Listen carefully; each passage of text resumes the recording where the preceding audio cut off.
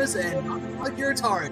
We're going on a road trip to visit Brandon because I don't know where the heck he is, but we got to find him. And also, we got to find a store. This is episode 239 of the Pick Your Podcast, where along the way, we're going to pick up our good friend Katie Mitchell because we're going to go watch some machines along the way. I'm Ben Magnet. That's Brandon McClure, Ryan Eliopoulos, and Sparks Woody. We're reviewing Mitchell's machines today.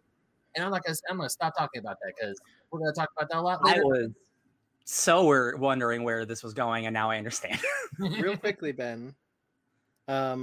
Because our audio listeners, you should let us actually say something when you introduce us, because they don't see where you're pointing. Oh, we have been an audio podcast since the beginning. Don't forget. Very true. But my name's Ryan Eliopoulos. I'm the dumb one. Bing bong. As Ben alluded to, I'm on vacation, so I've made a little podcast hovel for myself. So would you really call it vacation? No. Right. You're on leave. You're in a different place, is what it is. Yes, I'm on leave. It's like people watching this are like, "Hey, that's not where Brandon normally is. Where's like his orange trading card?" Like You're like, "Where's his trading cards at?" No, I traded my trading cards for an Elmo. That is a horrible trade. Why would you do that? Hey, Elmo's pretty. He's pretty all right. No, Elmo's cool. Don't get me wrong. But if I had all the Godzilla Magic the Gathering cards, I'm not trading those in for a Tickle Me Elmo. Has Elmo been a kaiju yet? Has he been big? Has he been the size of a city yet? Is that a Grover thing? Because there's Grover Field. I don't know, but I have to say, earlier today, I was in the middle of an argument about whether or not Clifford the Big Red Dog was a kaiju. Oh no, we've had. Oh, you're right. Oh, that's yes. I know what you did. Oh, you know what I did. All right, that's a good conversation for the past and the future. I love it.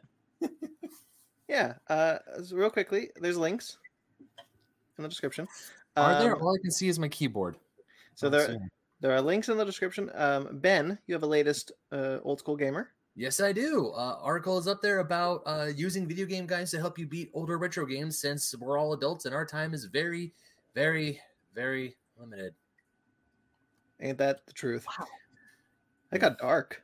I didn't expect game guides to be like the sad depression of adults. I thought it was like I don't know how to beat Mario. No, it wasn't the fact. Okay, I could see how that. Pull up, Ben. You're on a nosedive. Yeah. And I have a link in the description for the Fake Nerd Podcast website, my Bitchin' About Nothing blog. I talk about the Cinerama Dome. I'm a little behind on the news. I have a MonsterVerse one coming out this week. Because my girlfriend helps me edit them, and she hasn't had the time to look through them. I've got like 10 articles banked.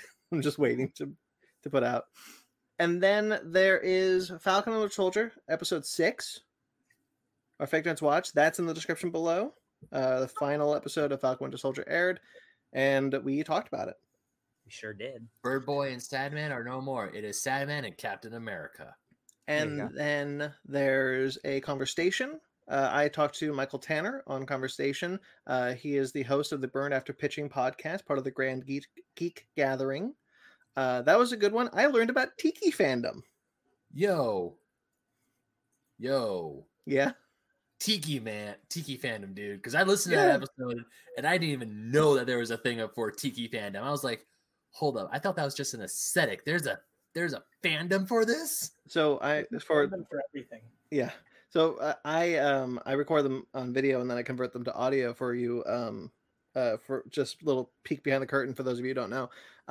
And there's a moment in the video that's really funny that he's like, I'm part of the Tiki fandom. And I'm like, rip, what's the Tiki fandom? And that just became the episode. I'm going to have to, I don't want to know what it is because I have in my mind, I think I know what it is and I bet it's wrong. It's pretty fun. It's a good episode. I enjoyed talking to him a lot. He's talked about paying me back, doing something with his show, so we'll see what happens. And then finally, Fake Nerd Book Club audio has the final Mighty Morphin Power Rangers, 6 through 8 volumes.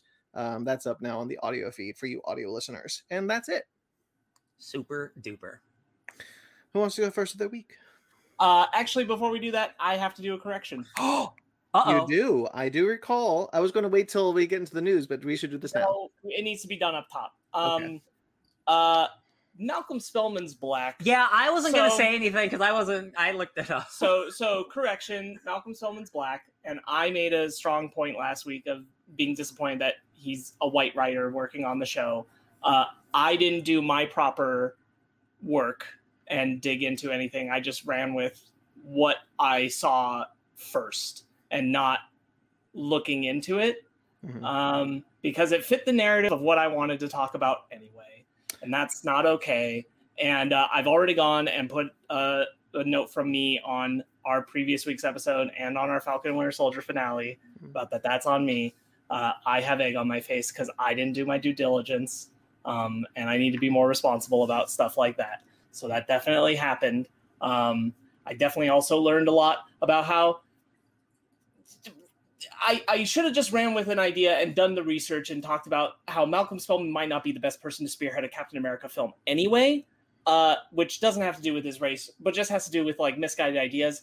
Thing that we never talked about is Malcolm Spellman and his wife were the people who were also attached with Benioff and Weiss to Confederate, which is the alternate history on the Civil War series, and how they defended that show. Gives me a little bit of a window into how Falcon and Winter Soldier went the way it did and what Captain America might be, which makes me a little nervous. But Malcolm Spellman's race is not a factor in like the qualifications of who should be writing what.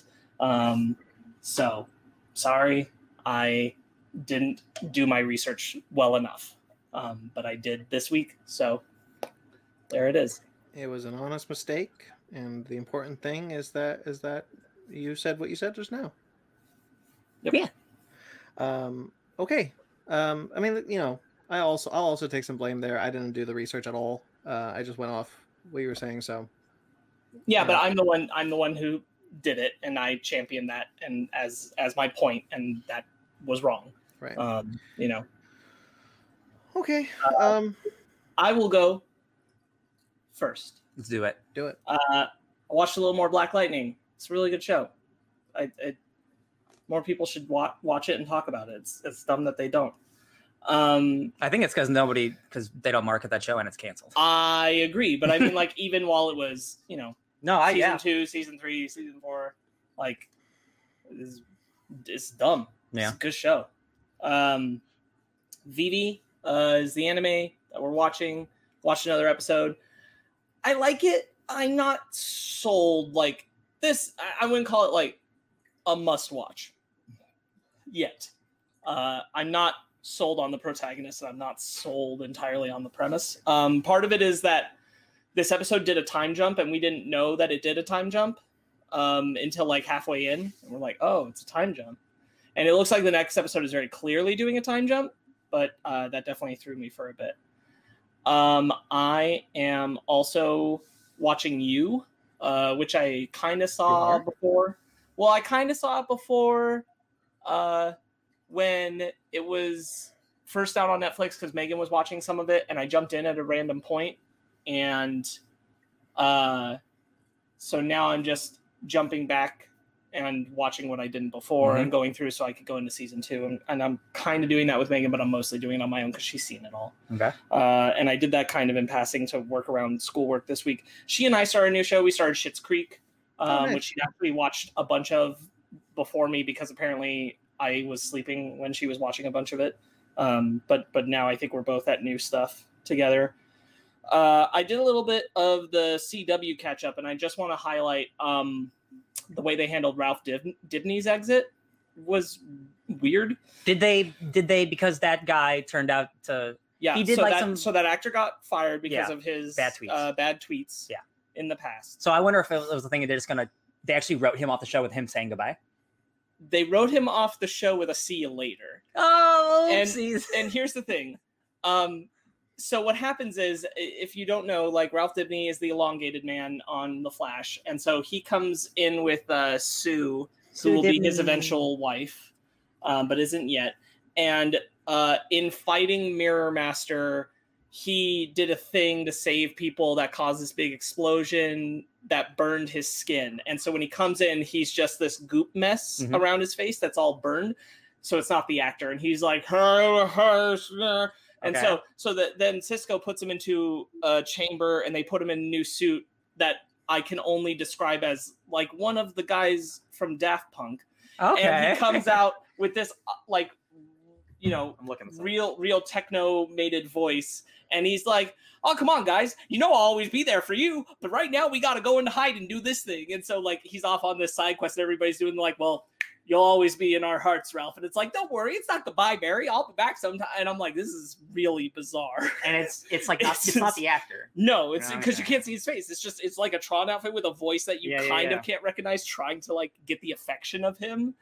And when he does come back, he'll be played by a different actor, and I guess they're going to literally explain it by like, well, his face morphed into. It's like a Reed Richards. He can already morph. Yeah, he's done I it. remember. Yeah. But here's the thing that people bring up. So they're gonna like try and justify it with like, well, after the burn, like this is the way that his body has like reassembled to most comfortably look. And I'm like, sure, but he can morph into anybody. So why wouldn't he morph into himself? Yeah.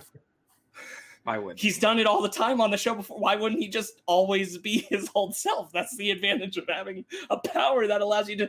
Anyway, that's how they're handling it. It was really awkward. It felt awkward to watch. I was like, this is really weird. And it's just like a side note in them having like the final buildup of what would be the season finale last year, confrontation with Mirror Master. And I'm like, this is just weird.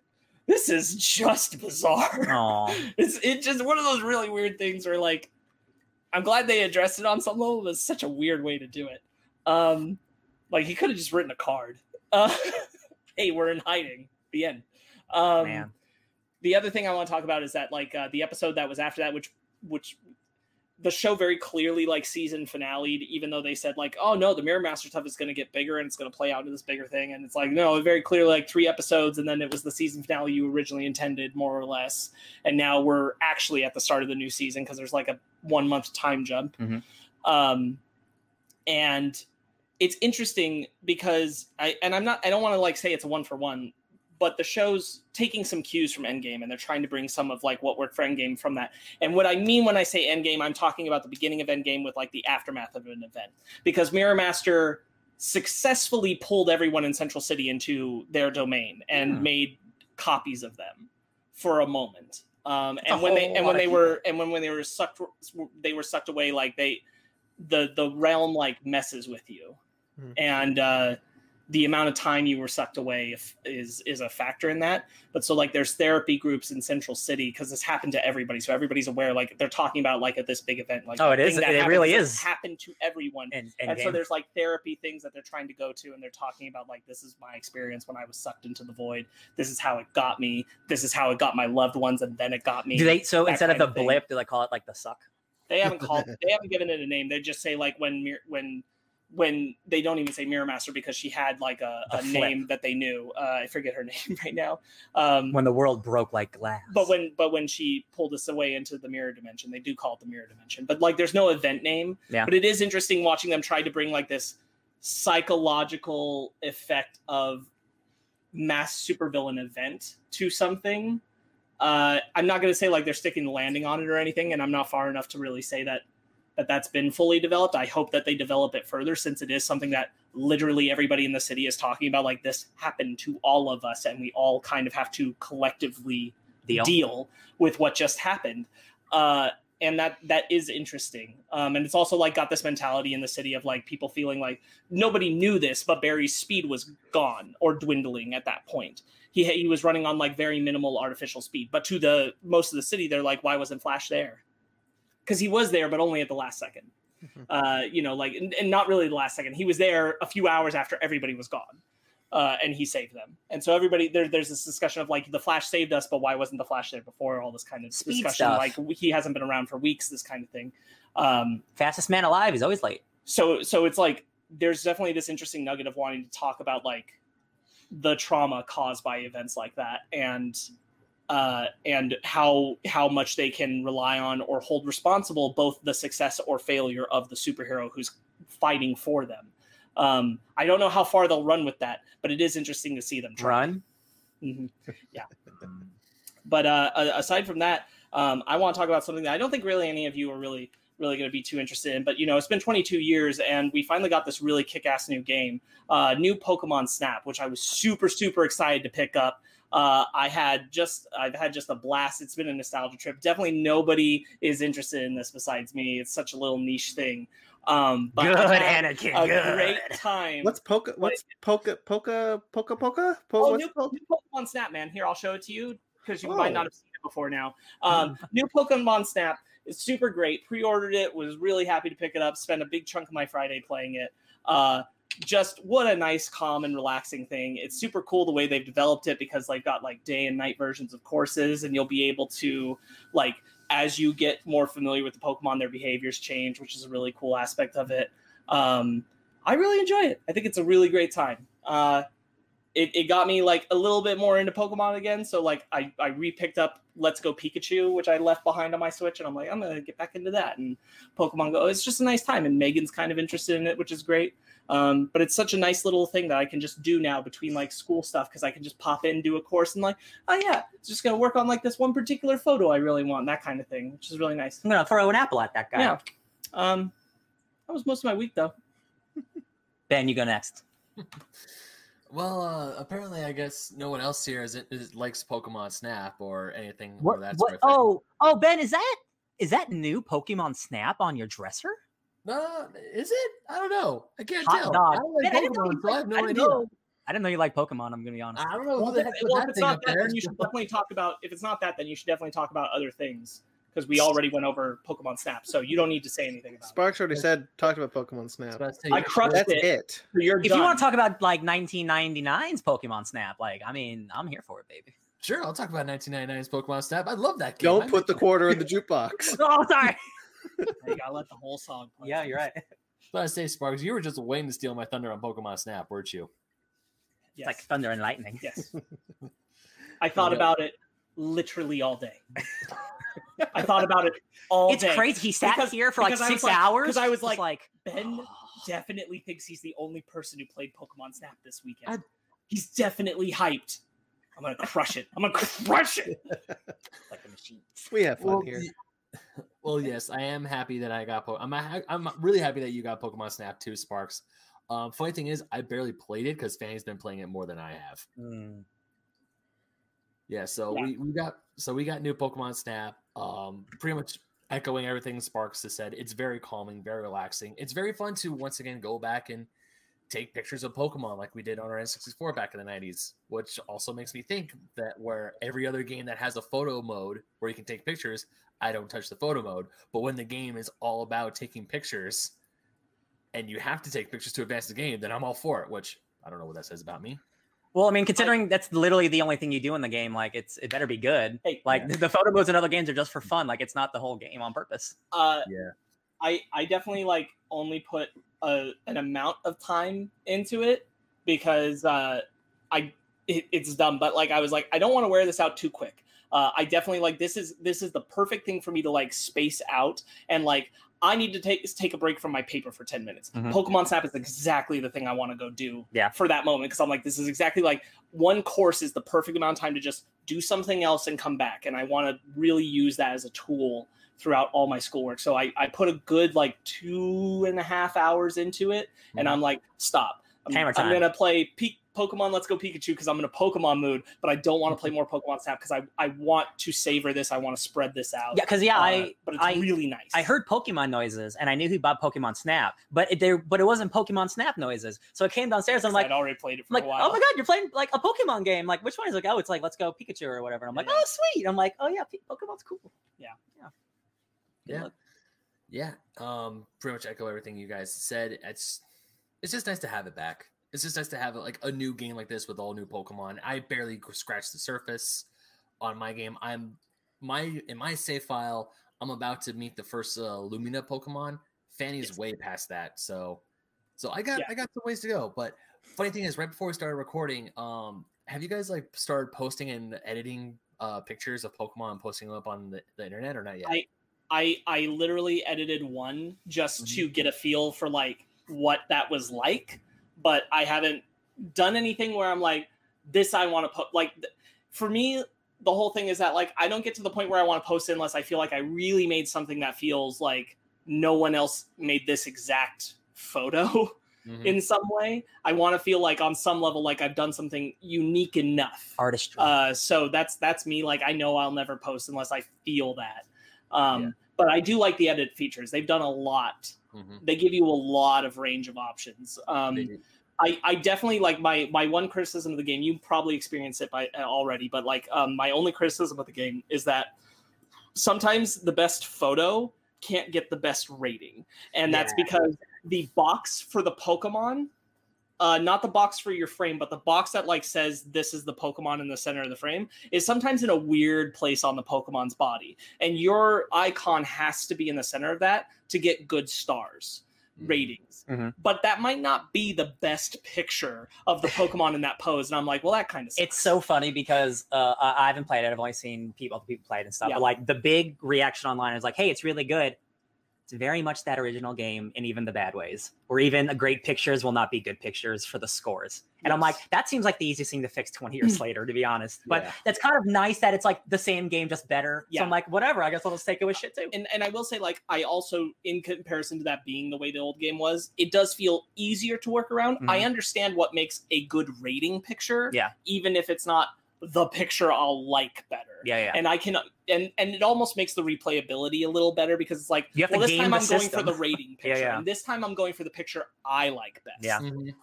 And so you can kind of get that multi-use out of it. Because one of the first when we did the first stage at the night one for the first time, the Tangrowth, when that just pops out of the ground, Fanny got this picture of essentially just its feet. Like, you didn't see its face, you couldn't see its eyes or anything. It was just like the feet, and just it was in a weird spot. But and it's like 1 star. No, it was a 3-star. Oh my god! Yeah, yo, that's the thing. It's so weird. I cannot tell you how many times I've taken pictures. Like, I got a really good picture of oh god, what was it? I got this really beautiful picture of the swan Pokemon flying in the air. Yeah, that's only a 1-star. And then like a 2-star one was like one where it's just sitting in the lake. I'm like, what is the difference? I think the one with flying with 3 other Pokemon in the same shot would be better than the one just sitting in the water.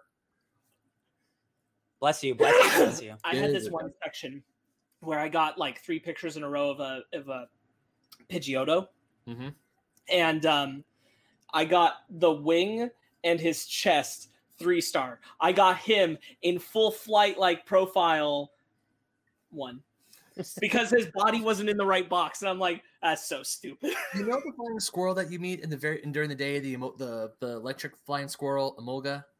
Oh yeah. Yeah, so I got a beautiful shot of it right in the center in flight. It looked awesome. 1-star. Same thing. I'm like, 100%. 100%. Only good picture I got of that Pokemon too, and it's like 1 star. I'm like, screw you.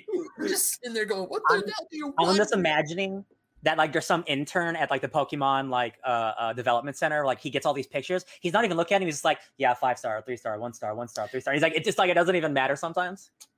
Also, the mechanic I really appreciate about it is like, for the pictures where you don't care about the rating, but you care about how it looks. Maybe you got like a really great picture of the Pokemon, but the frame is like off like this, just a little. You can go to resnap if you save it, and you can change the framing of it and alter the focus and make sure it's exactly the shot you really wanted it to be. So if you got close but not quite, you can fix it. That's a photo mode. It's essentially the photo editing app on your phone where you can like recrop it and everything. So I did that to one of my Emolga pictures, and of course I edited it to put stickers on it to make it look like it was screaming and yelling while I was flying through the air. And so I put that on like on the Pokemon Snap thing on the Switch, because people can see it and give you sweet medals for it. I've gotten 1 sweet medal for that. A whole sweet medal, Ben. 1 sweet medal. Whereas Fanny, she took a picture of the Score Bunny chilling on the Torterra's back in the night course, photoshopped some sunglasses onto it. She has over 200 sweet medals for that. Well, that's the way it goes. You put sunglasses on a turtle, that's what's going to happen. No, she put it on the Score Bunny. Even double it. There you go. Yeah. So I'm like, I only got 1 sweet medal. You gotta work. You gotta work better, Ben. Like the likes tell you what people like. Apparently it's like Ryan with his TikTok. It's cats. It's not me. It's because her name is Fanny. That's why. They look at the name, not the picture. Anything else, Ben? Besides new Pokemon Snap, Ryan, you'd be happy. I went and got my comic books this week. Cool. I didn't. Oh, Why can't I be happy about this? okay, Brandon, you're also happy. I got my comic books this week, and also I went and hunted down this. Yeah, thing. he'd be the one who goes. They're not more than I do. Yeah, There I you go. found Superman Red and Blue #1. Beautiful. Also, I picked up issue #2, and because I was an idiot and totally forgot about it, I mean, it's the variant cover, but it's all I could find. It's Wave X #1. Oh, Hey. nice. Scotty Young ain't bad. No, Sky Young is not bad. I went to Frank & Sons on Saturday, and I got those books, and I was asking, I was like, "Hey, do you have a Superman Red and Blue #1?" And they're like 3 vendors I went to thought, "I think I do. Hold on." Then they're looking through things, they're trying to find it. They go, "Shit, guess I don't." That happened glad 3 that. times, and then I finally found one. It's like, "It's the variant. Are you okay with the variant?" I'm like, "Dude, I don't care. Just give me 1 copy of it." Thank you, Frank and/or son. Yeah. Also, I've got a few other games while I was there. I got my first ever Game Boy Color exclusive game, which is Mario Tennis for the Ooh. Game Boy Color. Game Boy Color exclusive. Funny enough, this was made by the same team that made the Golden Sun RPGs, and this is an RPG, believe it or not. That's really cool. I'm into that. Yeah. Also, Tennis. On a similar note, like I bought like my first 3DS game in a long time. Either one. It was Pokemon Soul Silver. There you go. You got the bug. if I could give you a hug, I will. I would. That is like the best Right there. Pokemon game ever. It's on his wall. He's got one of them there. Yep, it's on my wall. It's on my wall. Speaking of games, also I got 2 completely sealed game. I got the NES Classic Xevious for the GBA, completely sealed, never been opened before. Are you gonna open it? Yes, Oh yeah. I'm gonna play these games, and of course, new Super Mario Bros. 2. It was there. I like it. Yeah. So besides that, besides spending money on video games, I also consumed quite a bit of media. I finished this season of Close Enough, the newest season of Close Enough. Cool. And I highly enjoyed it. I thought it was hilarious. What else did I watch? Anything else this week? I think What it's was- a lot. You just said you consumed a bunch of media. Oh no, that was okay. So watching that, but also I started playing Metroid Samus Returns for the 3DS. I've Got been it. holding on to that game for a while. It is a HD remake of Metroid 2 for the Game Boy, for the original Game Boy, and that game is awesome. It is super fun. I absolutely love playing it, and it's definitely. There have been times where I'm like, man, I really want to go to sleep. Okay, just one more save point. Just get to one more save point and then quit. Man, that was really quick. I'm going to try to find a few more things, and I'm going to get some more stuff. That's how you know you got a good game. Just one more level, one more round. Yep. Just one more level, one more round. And speaking of one more level, one more round, Fanny and I have made it to Crown World and Super Mario 3D World. It's the very last level. It is the hardest level in the entire game. We have died. It accumulates all of our deaths throughout the entire game. So far, we have died over 1,234 times. Hell yeah. And I'm guarantee you at least 300 of those are thanks to Champions Road. Oh yeah. Champions Road is hard. That's why it's That's my called least Champions favorite Road. too. What? That's my least favorite too. Oh, Brandon. This is my weekly attempt to try to get Ben to think that I played a game. We tried. Let's see. Also, I did a thing earlier today with Kaiju Weekly. We recorded a show about giant robots, so that was a really fun conversation. Can't wait for you guys to listen to that. Heck yeah. Which did you do? Because I know what Ryan and I are doing. What are you doing? Which did you do? Mobile Suit Gundam, Got it. or Cool. Mobile Suit Gundam, and / best and worst mechs and Nice. robots.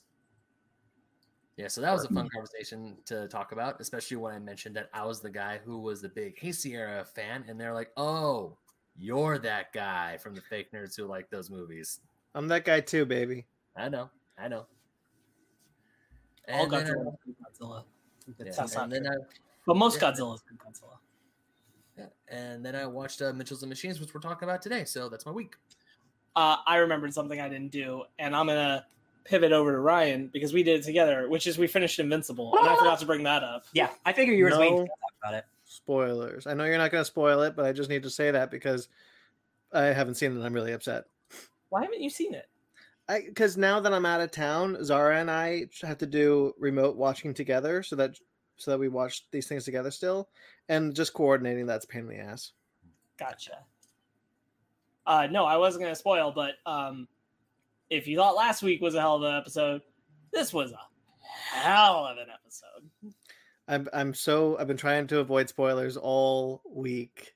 I think I got something spoiled for me, but not like a big thing. But I was like, oh damn it, it's my own fault. I haven't seen it yet. I don't think there's truly too much that could be spoiled for you. Yeah. As far as like plot point stuff, it's really just about what happens. the emotion of what happens. We're gonna try and watch it tomorrow, so I only got one more day to avoid it. Cool. Nice. Anything else, Ben, or is it transitioning to me? Transition to you. Cool. So, yes, I watched Invincible. Great episode. It's cool that we'll talk about that more in the news. That's fantastic. I got a PlayStation 5 this week, so that's mostly what I've been doing. It's still a new system, so there really aren't many PS5 games. Returnal came out this week, but I didn't want to buy that immediately. Also, games have now jumped up $10, so now they're $70. And I'm all about giving money to developers. Games are really expensive and they're hard to make. $70 is a lot of money. It's not a game. You gotta really want that game. You gotta really want that game. Returnal is a roguelike, and it's getting good reviews, but it is a roguelike like Hades, where Hades was $20 is $70, and it's very much the same type of game, just really nice and expensive and pretty. Especially in a market where as long as it's not a Nintendo original, it will get cheaper. Yes, over time. Especially because Demon Souls is the game I really do want to buy, and that's still $70. So I've been playing lots and lots of games that I've been playing previously that just look so much better. I did restart Miles Morales because that is a PS5 game. I did play it on the PS4, but man, that game looks really good on the PS4. Holy shit, man, PS5 looks really good. Like really, really wow. It's not just like because everything just looks better. It's like the lighting and the reflections. Like reflections is something that's really hard because you just need a lot of processing power to reflect a double of what you're seeing. And to some of the puddle stuff, you're just walking around the city and like you step in a puddle and it's like the city's reflected in the puddle. And it's like, wow, this is why this is a brand new $500 system because it looks insane. I played Avengers a lot because that game looks better, runs better. I played Hitman 3, looks better, runs better. Fortnite looks like almost like a different game. It looks like a Pixar game. Holy shit, that game looks good. I just want to play just because it looks good to look at. I think that is why I dived even harder into the Fortnite bug is because when I got the PS5, I'm like, Fortnite just looks so good. Yeah, it's so vibrant. It's so pretty. I played. I think that's mostly what I played. I'll talk about the controller real quick because that's a weird thing, but the controller is actually really, really awesome, and it has like haptic feedbacks, and the controllers have like resistance and stuff.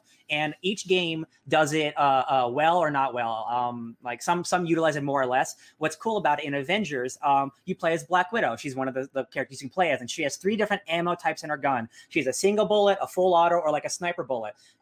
Each different ammo style that you pick, the resistance on the trigger gets harder. So when you're using the sniper bullet, you have to really push down on that trigger really hard. Yeah. So hard that like I don't think a newborn baby would be able to do it. That's how hard the resistance is. It's really impressive. And like the shaking and the rumbling, how like it can rumble in specific parts when you get hit. It's just a really impressive controller. The Xbox controller does not do any of that stuff, which is immediately just like something I'm like, oh, I'm just gonna want to play with the PlayStation as my main console because the controller is like next level shit. Like it's really cool. It's so weird to think like, wow, I'm really excited to play this game because of the controller. The PlayStation comes with Astro's Playroom, which is like the free game that it comes with. I didn't beat it, but I played an hour or 2 of it. Really demonstrates that controller really, really cool. You can breathe in the controller and it creates wind in the game. It's just stupid shit that's really cool. So I'm very excited to have that. I'm excited to play all these games that were fine on the PS4 graphically and performance-wise. Now just play how they're supposed to be played. And like they run so well. And now I'm going to replay Control because I played it on my PC, but my PC wasn't as good as my PlayStation 5. So I'm going to get to experience one of my favorite games again, just with better vitality and better graphics. And I'm like, hell yeah. That's what I did for video game stuff. I watched half of a CG Japanese movie called Starship Troopers Traders of Mars because I love the Starship Troopers franchise, but every single one of those straight to DVD movies is awful. And this one is kind of no different, but it's a CG animated movie. It takes place 20 years after the first movie, and you got Casper Van Dien back as a 20-year-old, more rugged Rico, and he's got a deep raspy voice, and it's really awful, but it's really fun. And if you remember Carl from that first movie, who is Neil Patrick Harris, that dude just is like a psychic now, and he has telepathy. The universe goes in such interesting places. The government now is like using the bugs to like take over settlements in like a weird like colonialist way, which of course that whole franchise has always been about militarism and stuff. Really cool concept, just like very cheesy bad CG. But I watched half of it and it was fun. I didn't see that one, but I saw the one that came out before it, which is the fourth film. Yes. I was very confused. They're in the mech suits, right? No, that's the third film. Oh, there's another animated movie that came before this, right? I didn't see that one. Okay. It's set on a space station, and I think it's about Carmen mostly, but I think that Rico is there, but it's not the same cast. Gotcha. I remember it looking good, but I was very confused. But you said none of the straight-to-DVD sequels are good. I will argue that 3 is pretty good. I will allow it. That would be the best one, because that is the one that leans so much into the cheese and like we know what we're making, but the quality itself is still not there. That is the one where I would watch over all of them. Also, you got Casper back again, being silly, and Jolene Black from Star Trek Enterprise. Oh yeah. The CG in those movies is, oh boy, it's real bad. But that's a franchise. That's a franchise I really love, and I wanted to get back into it even for a little bit. And I think that's my week. Oh, we should do like a Starship Troopers versus Dragonheart sequels comparison. That would be so fun, actually. Oh my god, that would be what a odd pair of franchises. Best of the worst of those. What a ride! 2 awesome '90s movies that just got like worse and worse over time. Yeah, that's actually really great. I think that's all I did. Oh, I did rewatch Mortal Kombat passively in the background while I was just like on my phone doing stuff. But there's a line in that movie where it's like he's about to get his soul sucked. I love their screams before they die. That's not the only Mortal Kombat you watched.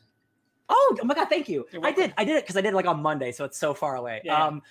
Mortal Kombat 2021's a fun action movie, right? Don't expect too much. I watched the first episode of Mortal Kombat Conquest, which is a 1999 live action prequel movie to the games, not the show or the movies, but it uses the same sets from the movie. It has like Shang Tsung's island as a set, but it's the prequel to the games, so it's kind of weird synergy. But it's okay. It's not good. It's not good at all, but it's really cheesy and fun. So like much like Starship Troopers 3 or whatever.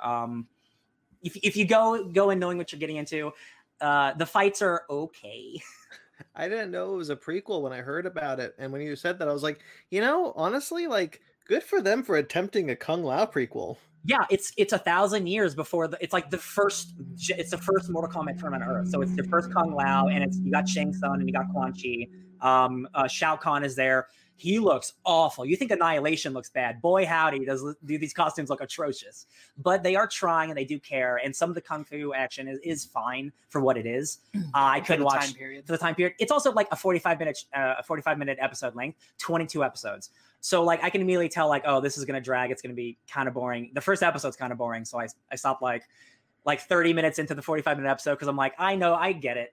I watched some of the fights from the subsequent episodes. They don't get any better. Mortal Kombat's cool. Kind of needs a budget sometimes. That's my week. You fall down the rabbit hole and look at the cartoon as well. The old. I didn't because I figured I had been through enough torment. No, you have been. I did play. You don't want to watch that cartoon. I don't need to. I saw the trailer; it looked bad. I did play a lot of MK11. Actually, they did get a PS5 update. Just real quick, God, I love Mortal Kombat, and I love getting story endings for characters, because obviously you have the Mortal Kombat like campaign, but then every character has a specific character ending if they are to beat the boss, right? So every character like can become the Mortal Kombat champion. But when you have characters like Spawn and RoboCop and Terminator and Rambo fighting the God of Time, real funny, because the character ending of Rambo, spoiler alert for this stupid thing, Rambo's like, when I fought Kronika, I didn't think I'd become a god. And it's like just him like being Rambo, but having like a golden bandana and having like godlike powers, and RoboCop having his outfit but like in pure gold being a god. Really silly shit. Love it.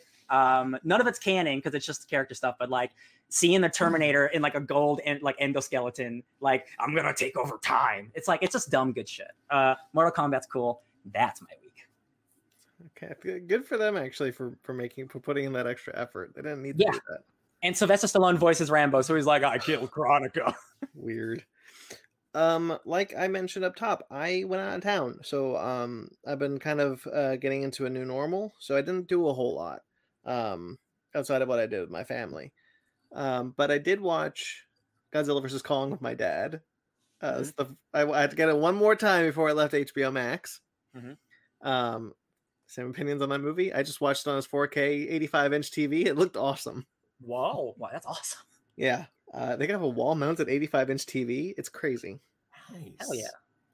I don't know how the wall's still up, honestly. 12 mounts.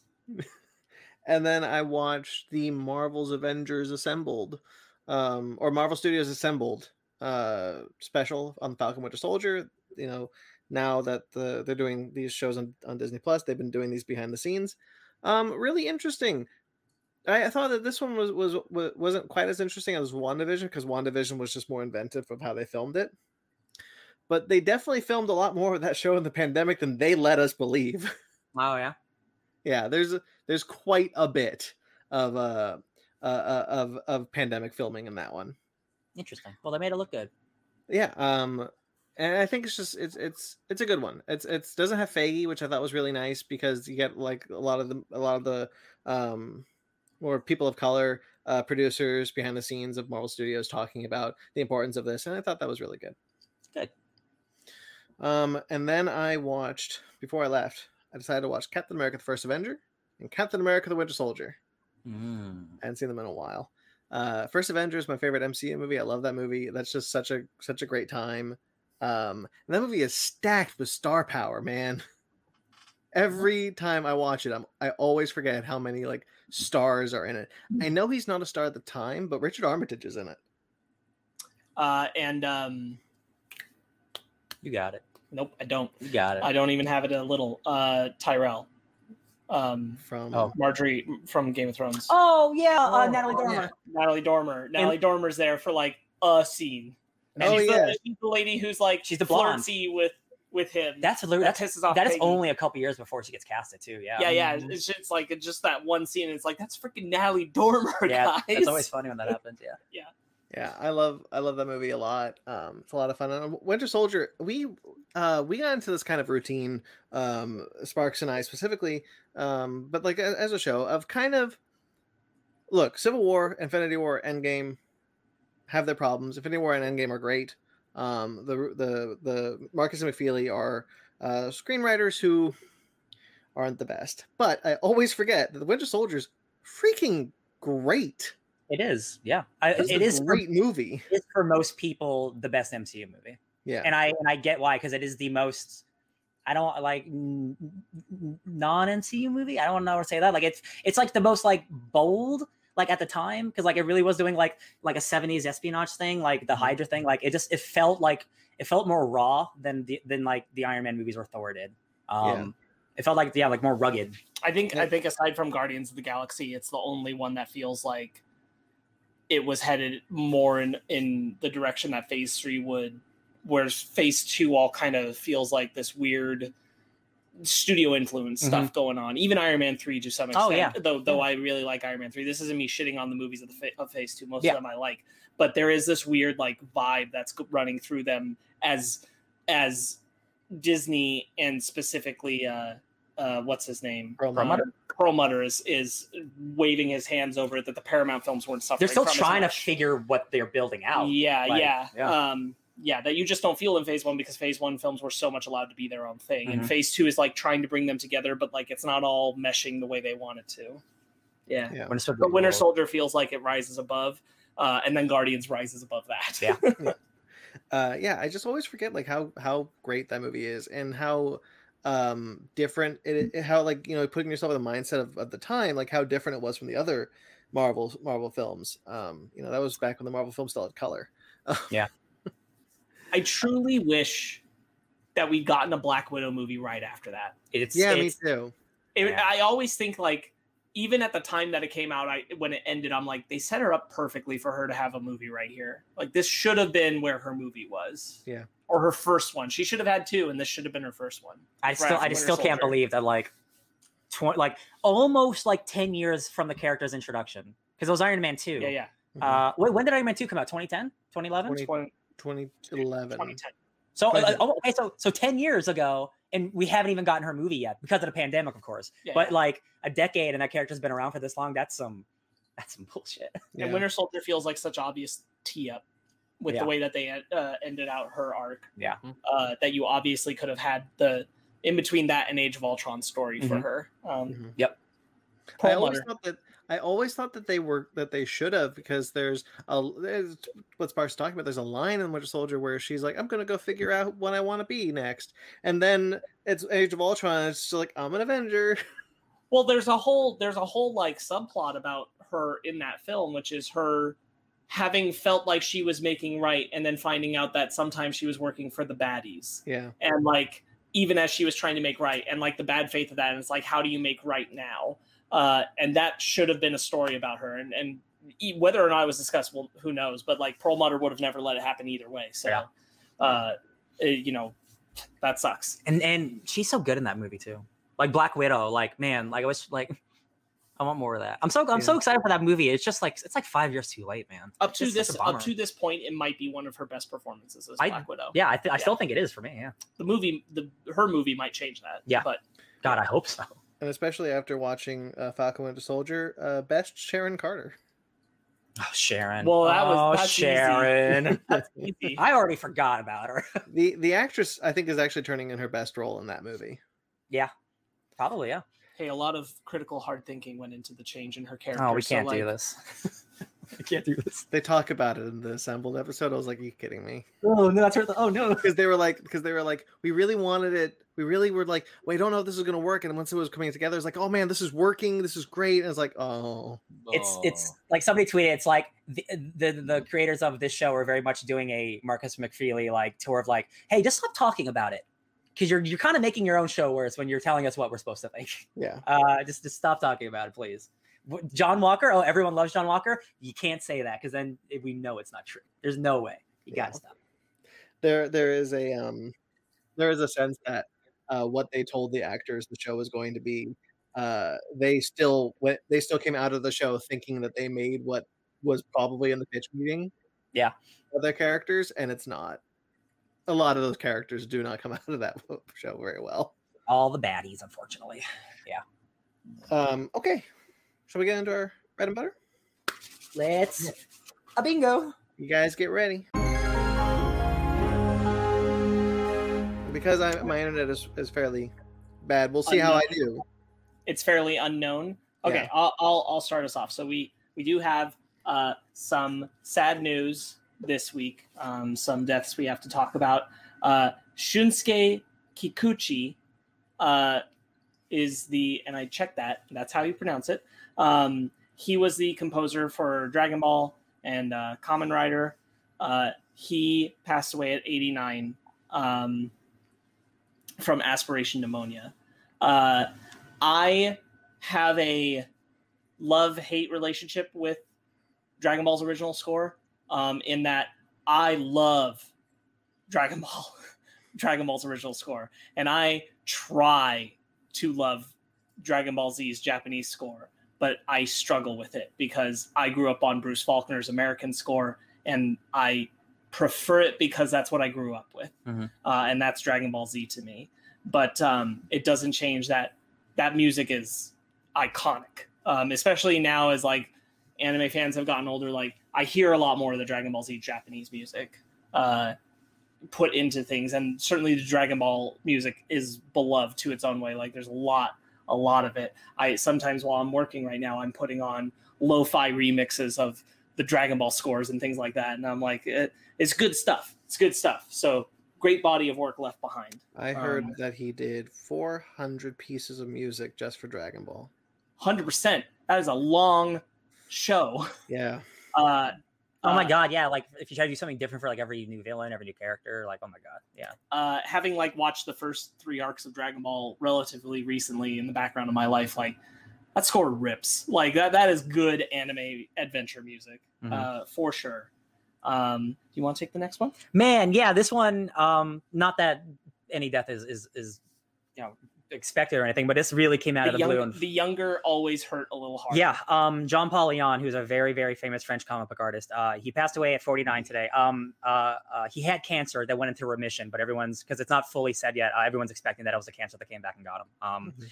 Jean Paul Leon is one of the most like treasured comic book artists, not just because he is insanely talented. It's just he's one of those dudes who's so nice and so wholesome and so full of life and love. And anytime he was at a con, everyone loved talking to him. He's just one of those guys who's just like, you know him and he's great. And like, this guy can't be this good, right? There's got to be something wrong with him. Like, and no, just like he was a great guy. If you follow any creators on Twitter, it's a really hard day for the comics community. He was he's white, but he was one of the people who helped like do Milestone, like with some of the other founders with Dwayne McDuffie, who also passed away before the age of 50. It's such a shame. I think we did one of his books as a book club, Batman Creature of the Night, right? Or was that a different I recently just bought that book. You just bought that? Okay, sorry. We did book. Superman Secret Identity. Gotcha. But he's so many great covers. If you go to the comic store, like you've seen his covers for literally decades. I know him most recently because he did a 1996 X-Men comic about Dr. Sinister's origin called like the Further Adventures of Cyclops and Phoenix. That was back in 1996, and he's just been great ever since, man. And that's 49 is just such a young age, man. It's such a bummer. Yeah, that's awful. Yeah. Rest in peace. For sure. Moving away from that, there's a lot of casting to talk about this week. Up top, Titans season 3 has cast Vincent Kartheiser as Scarecrow from Mad Men and In Time. That's what he's known for. I'm not familiar, but I'm optimistic because that show has cast good people and it's got good character stuff. It's just not when it's Raven and Beast Boy. Yeah, which is not the fault of those actors. That's not who I'm putting it on. They just don't write those characters well. I do know this guy from Mad Men, and he plays such like a Weasley dude. So this is very good casting for a Scarecrow. We're 2 episodes away from Titans finishing. Yes, you and I have two more episodes to finish. Everything I've heard online, people saying they really don't like that finale, so I hope we finish it soon. But everything about Titan season 3 makes me excited because again, they've casted everyone in the DC universe in this freaking show. So it was super weird because this last episode was another episode where, like, it's the first episode since it happened where they acknowledged Beast Boy's history with the Doctor from Doom Patrol, and they do the flashback to the episode that had him, which is weird because at this point you know that even though you saw the whole cast of Doom Patrol that wasn't Timothy Dalton in Titans, the show you're watching, Doom Patrol, doesn't exist on the same Earth. It's a different Earth. And I'm like, that's so weird. It's so weird. And it's a shame because it's like, again, they're not doing a lot with Beast Boy, but the stuff they are doing with him, it's like, you don't have to be doing this. This doesn't make any sense. So it's just like, poor Beast Boy. Also, that actor also apparently hates it. So just follow him on Twitter. It's always, real quick, it's always funny how much actors can get away with without getting fired. Because sometimes there's like clauses or like contracts, and sometimes the actor's just like, yeah, they don't know how to use me. That sucks. Smile, smile, smile. Like, man. For the HBO Max Green Lantern show, Finn Wittrock has been cast as Guy Gardner. This guy was on American Horror Story, very prominently in the Freaks season. Mm-hmm. And I really liked him there. I think he's talented. I'll tell you what. He's got a really punchable face, and that's super good for Guy Gardner. He does. That's no disrespect to the actor. That dude looks like a Guy Gardner, and I mean that like Guy Gardner is kind of like a jerk, and he's mean to you, but he's got like a heart of gold. This dude looks like a Guy Gardner. Just give him some red hair, and he spits some bad game. Like this show's happening, Brandon. I'm really excited because we hadn't really heard too much. I'm surprised that Guy Gardner's the first person we hear about being cast. I thought maybe Alan Scott or Simon Baz or anybody, but I love Guy Gardner unapologetically. I know when this happened, the internet was like, Guy Gardner's nobody's favorite Lantern. Okay, he's not my favorite, but I like him. No, yeah, he definitely has a place, and he is a really fun character to bounce other characters off of. Yeah, that's why I unlike him a lot, because like when he talks to like the Justice League, like Batman's like punches that dude out. Like that's the kind of character he is. Well, Batman will punch him out in front of all his friends. Like I'm just excited that like, yeah, we're getting a Guy Gardner like led Green Lantern show, wild. That's wild. Wasn't there one of the animated movies where like people just gave him nonstop shit? Or am I thinking of something else? Maybe it's been a Green while. Lantern animated series, maybe he's in that. No, not the animated series. I'm specifically picturing the Justice League giving Guy Gardner shit. I don't remember. We watched a lot of those movies. I don't know. I know, and I'm like, I don't know where else I would have seen it recently. I don't remember even seeing Guy Gardner anywhere. Those DC in the Takamu movies. I think this is really good casting. I hope that they play Guy Gardner. The way I like Guy Gardner, the way I like how he's played or written is when he is cocky and he's overly cocky and he's a jackass about it, but he does it because he's super insecure that he's not Jon Stewart or Hal Jordan. He just wants to be the best. Yeah, and he just wants to be the best, and he just wants to prove that he is worthy of the ring, and he's constantly afraid that he's not because he's not Jon Stewart or Hal Jordan. So I'm really excited to see that. I'm just really excited the show's happening, guys. Yeah, casting like this means like, oh shit, that show is happening soon. So like that's really exciting. He's also got one of my favorite Green Lantern designs. Oh, he's got like the jacket, right? It is a cool design, for sure. And this is a good person to play him, so that's awesome. You go ahead and take the next. Yo, guys, Borderlands. That movie is still happening, and we got a lot more people casted in it. We got Gina Gershon cast as Moxie. I know Moxie. That's a cool casting. I think that's pretty great. Cheyenne Jackson as Jacobs. And then we got Charlie Bambola as Hammerlock, Benjamin Byron Davis as Marcus. Okay, that's cool. Stephen Boyer as Scooter, Ryan Redmond as Ellie, and Bobby Lee as Larry, who's an original character. I don't recognize half these characters. They're probably side characters. But that movie's like filming, and they're just like getting more people in on it. Bobby Lee's a really good comedian. I like him a lot. That's pretty cool. Gina Gershon is kind of like an older actress, like really hot in the 80s and 90s. That's really cool. She's like a badass. Moxie's like a badass General Moxie. So, Borderlands, guys, that's happening. Maybe that's the next best good video game movie. The great one, the holy grail, great video game movie. Keep moving the tent pole year after year. Weekly Planet had this bit when Warcraft and Assassin's Creed were coming out. It's like, this is the one, right? One of these has to be great, right? It has to be, right? I still like. I think everyone's definition of great will vary because I feel like we hit it with Detective Pikachu. I don't think that we're hurting for the great. I'm just like we need more great. Yeah, but I do think we've hit a 1 at least. This is definitely not the conversation for this, but like I'm still waiting for like the Avengers. Like Detective Pikachu is really good, but I'm waiting for that. Like, holy shit, this is a movie, my guy. Like where everything works, and I'm like, somebody's got to do it eventually. Come on. My bench post is if it hits 80% or higher on Rotten Tomatoes, we did it. 80%, yeah, because right now it's like Angry Birds at like 76. Jesus, I love it. We're almost there. Cool. Paper Girls had a bunch of casting, and I'm not going to read all these descriptions because we'll eventually read a comic. Yeah. But Sophia Rosinski has been cast as Matt Coyle, Cameron Jones as Tiffany Quilkin, Riley Leigh Nellett as Erin Ting, Fina Straza as KJ Brandman, and Christopher Cantwell and Christopher C. Rogers will serve as showrunners for it. Brandon, you haven't read this yet, right? I've read the first volume of Paper Girls, yeah. Okay, cool, yeah.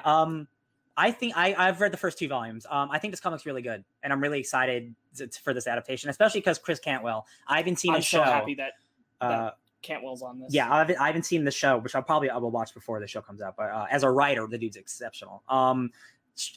Paper Girls is basically like, I hate being reductionist, but like, what if Stranger Things was about a bunch of girls and time travel and stuff? And like, it's such a cool concept that uses like really real world things like Apple and like actual like brands to like further the weird future that we might live in. I think it's a really, really cool concept. And I think you could have like another hit the size of a Stranger Things, like with this type of story. Yeah. What's the studio again? Did it say? This is Amazon Prime, if I recall correctly. I don't remember. I think Legendary's doing it though, because Brian K. Vaughan has the deal with Legendary, and this is that's probably true. That's probably true. I think the service it's going to is Amazon Prime. That's what I mean. Yeah. I mean, with The Boys and then like Invincible, like this is definitely another one that could be like a huge hit. Amazon really had a 1-2 punch of The Boys and Invincible.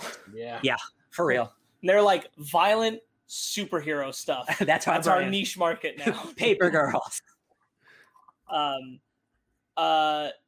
So moving on, not casting anymore. Bedrock is a series that Elizabeth Banks is developing. It's an adult animated sequel series to the Flintstones. that will also star a 20-something Pebbles. Lindsay, that she will star as. Oh, she will star as that. Elizabeth Banks? Yeah. I'm not judging anyone's age here. Nope. Lindsay Kearns from Jurassic World Camp Cretaceous and DC Superhero Girls will write the pilot. The series will be shot about Fred facing retirement as they move from the Stone Age to the Bronze Age. I assume this is for HBO Max. They didn't say, but I also would assume that too. I'd have to assume it's Warner Brothers. Like, why would they put it anywhere else at this point?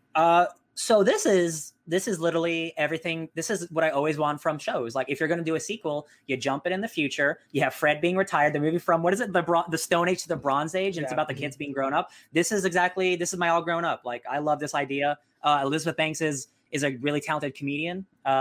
Like her other stuff, like is like director and stuff. Like, I haven't seen all of it.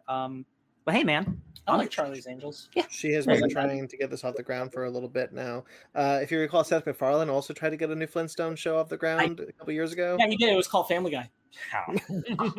I do remember him like really going hard for that, and then nothing happened. Yeah. I have no great love for the Flintstones, so I'm like, cool, okay. Yeah. I might check it out.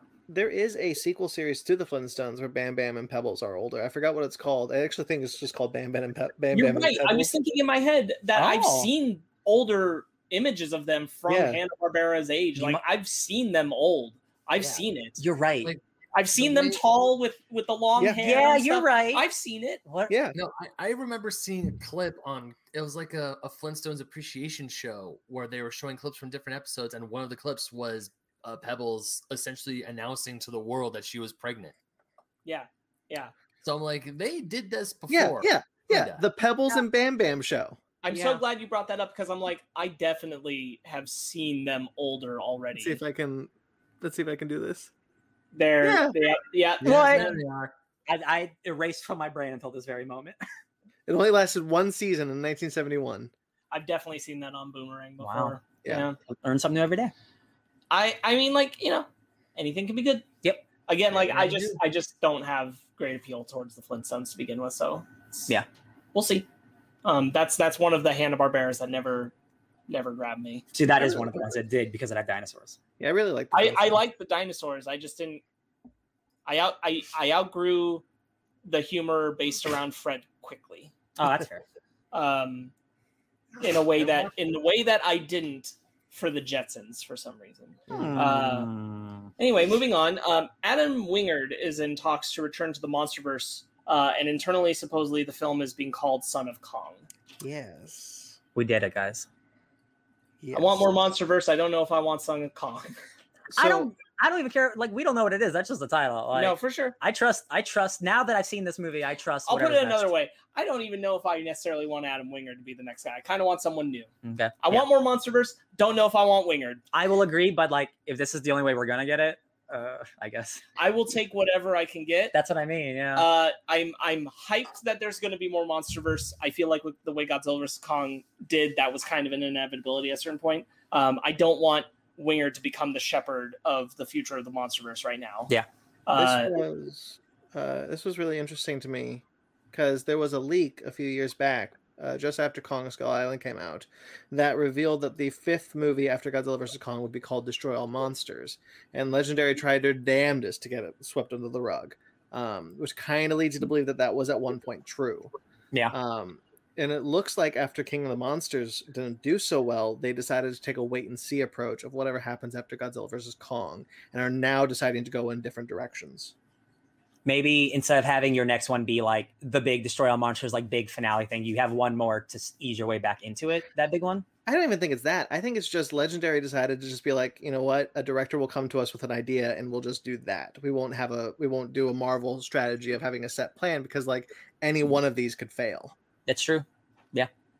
And it being called internally being called Son of Kong actually gives me a lot of hope because I kind of want them to continue with Kong. I think Kong is due for a rogues gallery similar to Godzilla's, and he's been trapped in this horrible death loop for 90 years where he just gets to New York and falls off the Empire State Building, and I think going a different direction and trying something new with the character is really cool. That's actually a really good point. because you do think about how much like Godzilla has had free reign to do so much over 50 years, and we've had like a handful of King Kong movies over 100 years. Like that's a really good point. We can actually change that character in the modern times, like the way that they never did in the past. I don't disagree.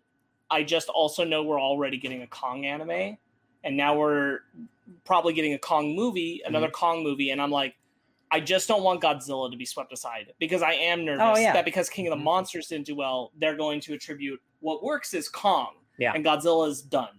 We're not doing more main Godzilla shit. If Godzilla appears, Godzilla is a he's the Hulk section addition to Kong, and I don't want that future. Yeah. Well, we still got Toho. At that point, it is up to, I think, Toho to be like, okay, well, because I think they license out the characters one movie at a time. I don't think it's a like a deal that you have free reign to do whatever. But I don't know. I could be wrong. Yeah. But this is exciting. Hashtag continue the Monsterverse. Yeah, I just want more big monsters, please. That's cool. Hey guys, remember DC Fandom from last year? Yeah. I don't Pandemic time. I don't remember anymore. Guess what? They're doing it again, and it's returning on October 16th. They must have a lot of shit, because if you remember that last DC Fandom, there was a lot of shit. That was a pretty good event. That's pretty cool. Like if it's anything like that, like give me more reveals. Give me The Rock in a big auditorium again. DC Fandom, I think, is, for my money, the most successful of the virtual conventions. I don't think anyone else did it nearly as well as DC did for DC Fandom. Because theirs was just like in and out. It was almost like a press conference more than like a Comic-Con. I don't know.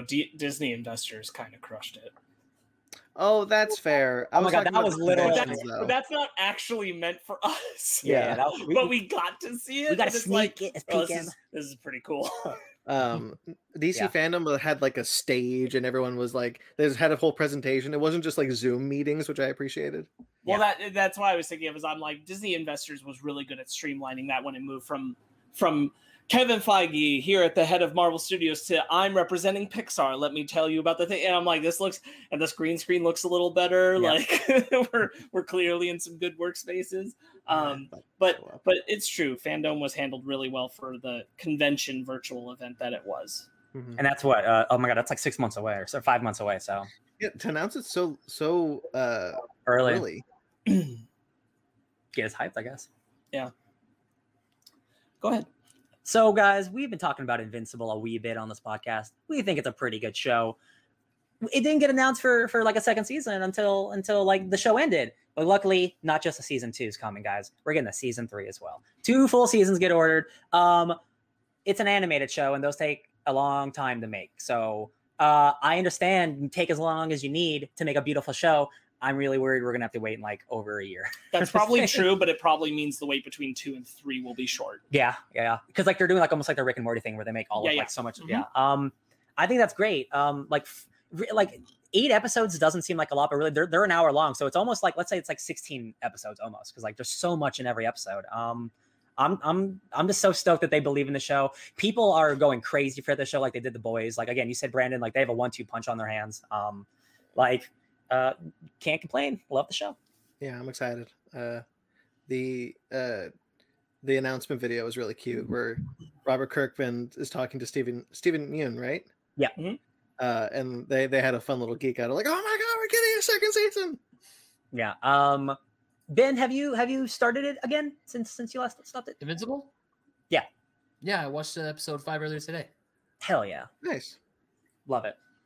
Well, I'll take this. There you go. For Marvel Studios, back to the MCU, Ironheart has Chinaka Hodge as the showrunner, which they're coming from Snowpiercer, the Snowpiercer TV series. TNT? Which I haven't watched, so I can't weigh in on what I think of this at all, but I'm sure it's probably a good choice. People seem to like it. It's got multiple seasons. Yeah.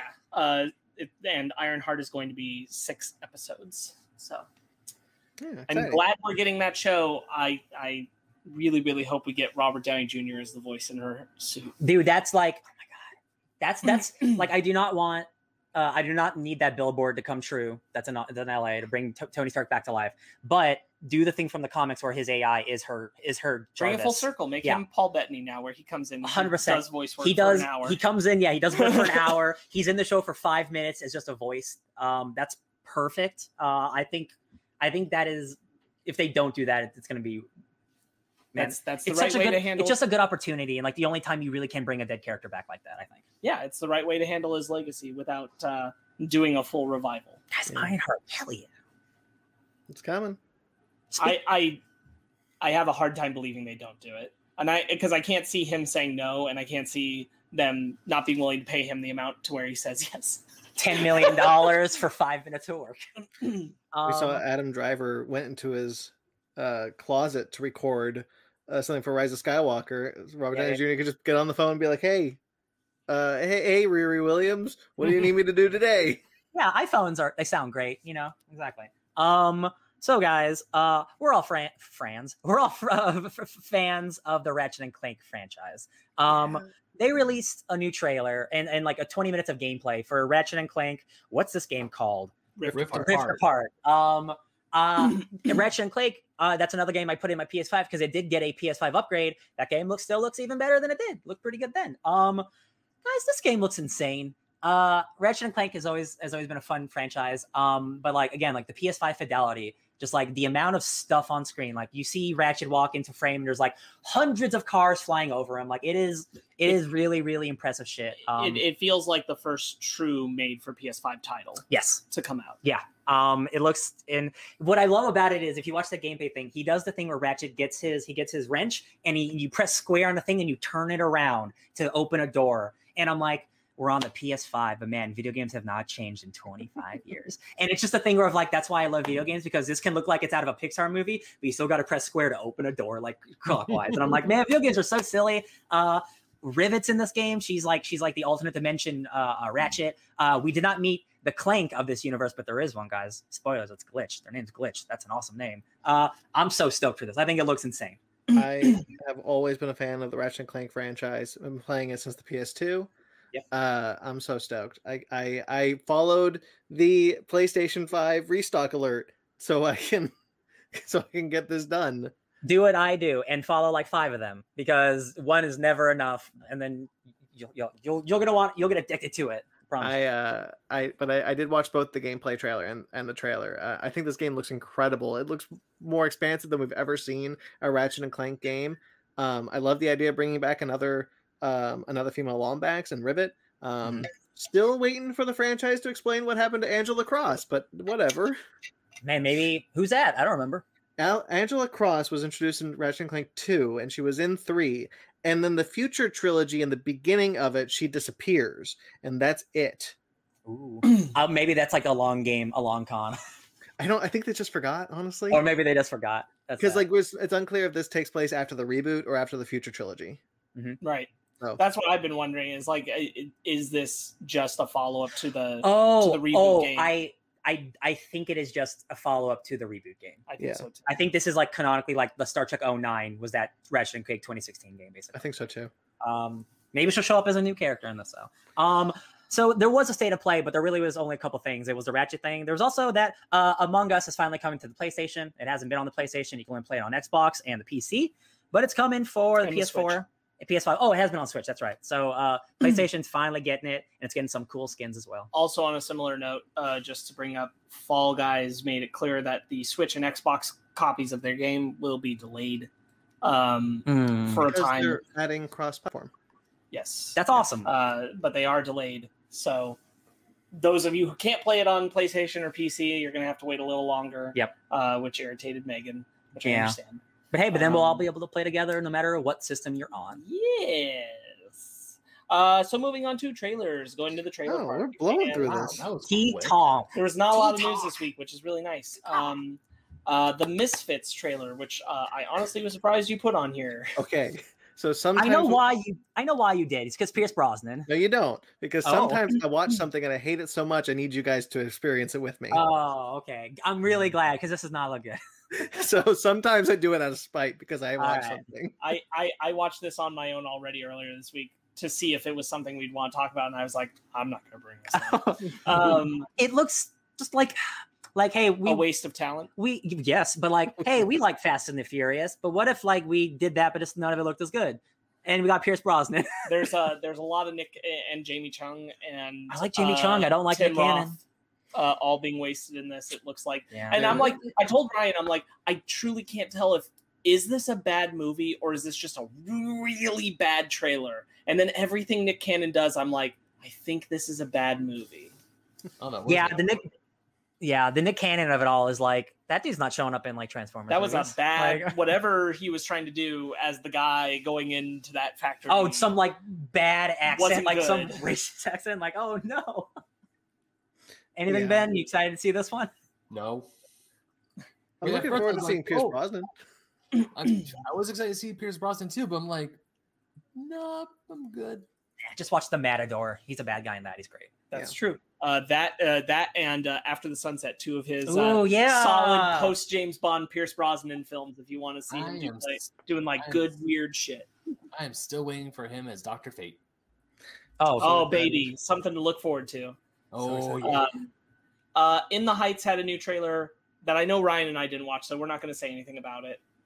Looks good. Oh. I'm really excited for this. This is the trailer that actually dropped during the Oscars, but I forgot to include it last week. We just, we know the show. I've seen. I don't I've want to seen see. two. I don't need to see anything. two more other of the trailers movie. for it, yeah. I'm good. I know the plot.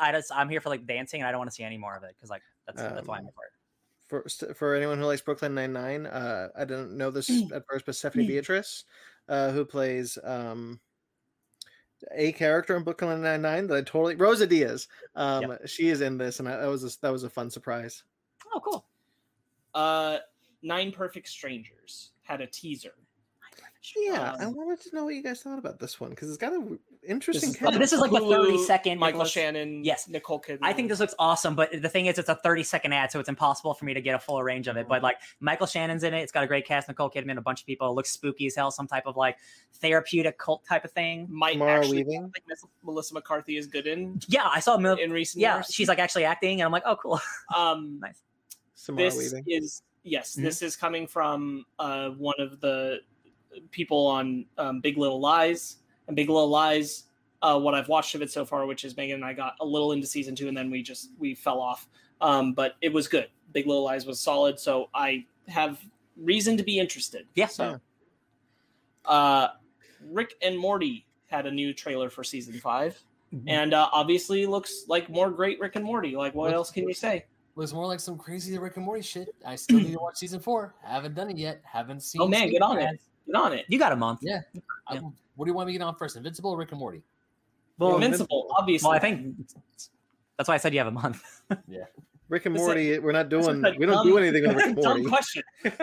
Do Rick and Morty after, obviously, but do it. All right, Yeah, I said it last time the trailer dropped. Like nobody does it like Rick and Morty. That is. There's so many Rick and Morty clones, and you're just like, wow, they just can't do it. Every time, like I think about every show that tries to be Rick and Morty, and I'm like, man, they really just can't. They can't No. do it. It's that Harmon effect, man. It's a lot of talent on that show. Oh, yeah, for yeah. sure. June 20th, new season of Rick and Yeah. Morty. Whoop, whoop, whoop. Castlevania season 4 finally had a real proper trailer.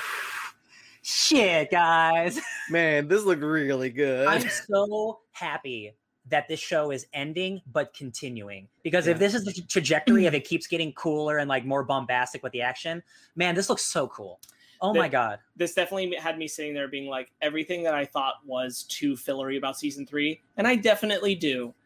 At least I feel like it's going to be worth it. Yeah. This has my favorite line in the whole series already, where he's just like, "Who would do such a thing? You wouldn't do that, right? I wish I could kill you twice."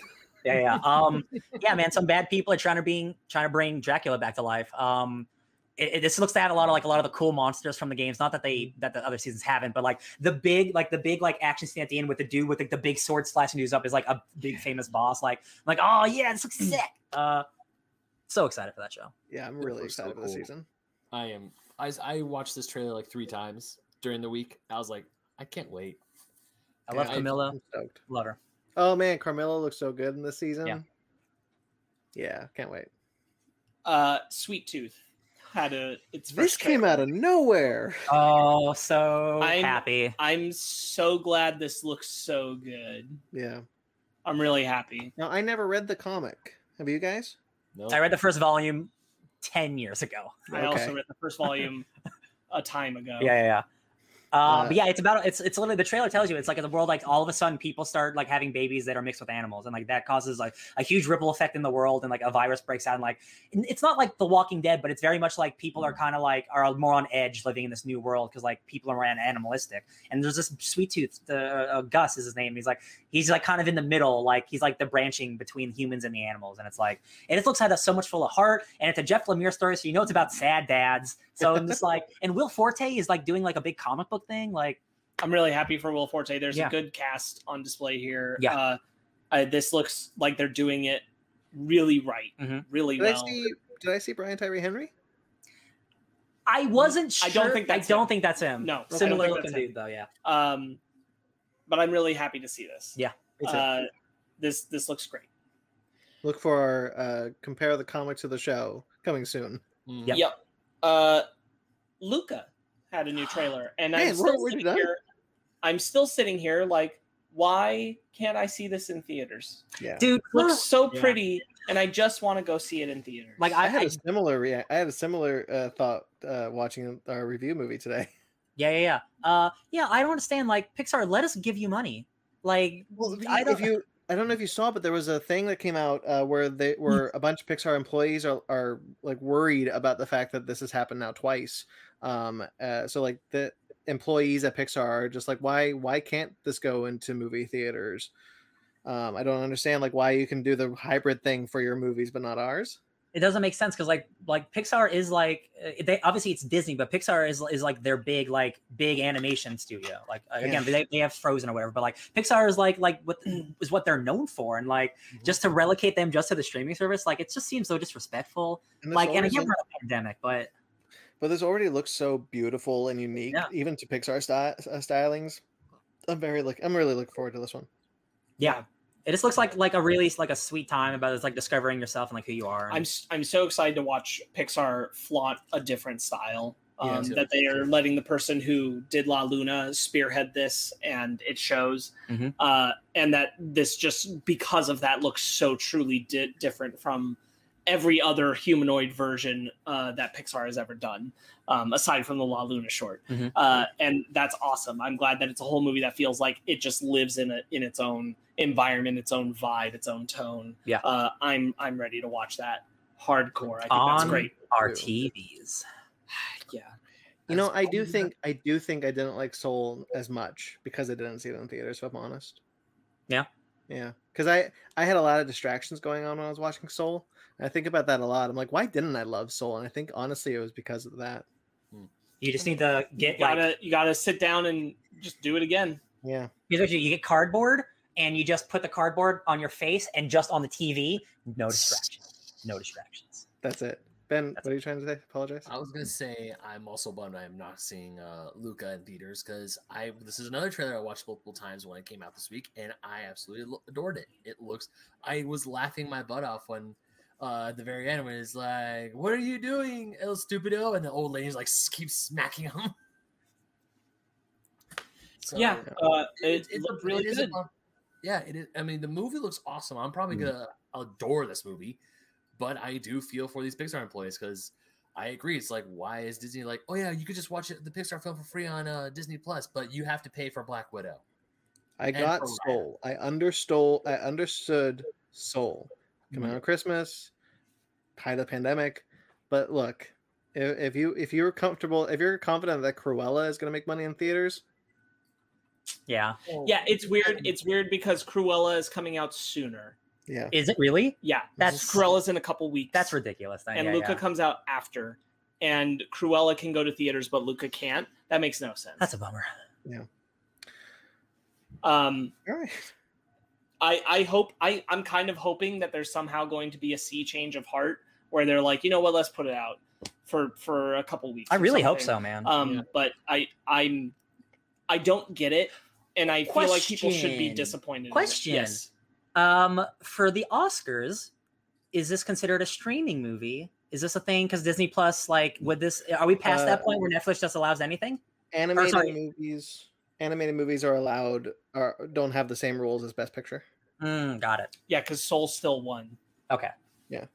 Gotcha. If for an animated film to be nominated for Best Picture, like Up was, it would have to play in theaters. But it can be nominated for best animated See, feature. that's bullshit then, because like if like Luca's really really really good, it's the best movie of the year. It can't win best movie of the year because it didn't come in theaters. That's really not fair. That's baloney. Mm-hmm. Yeah. I mean, you're getting into a large argument when I would say that should be true no matter what. Oh no, like I agree. If there's a best movie of the year, but it didn't go to theaters, it should get to no, get I it agree. no matter what. Movies I are movies. I know. Oh yeah. Awards are stupid. Anyway, enough of that. Let's move on to a different anime movie for our main topic. We're leaving the trailer park.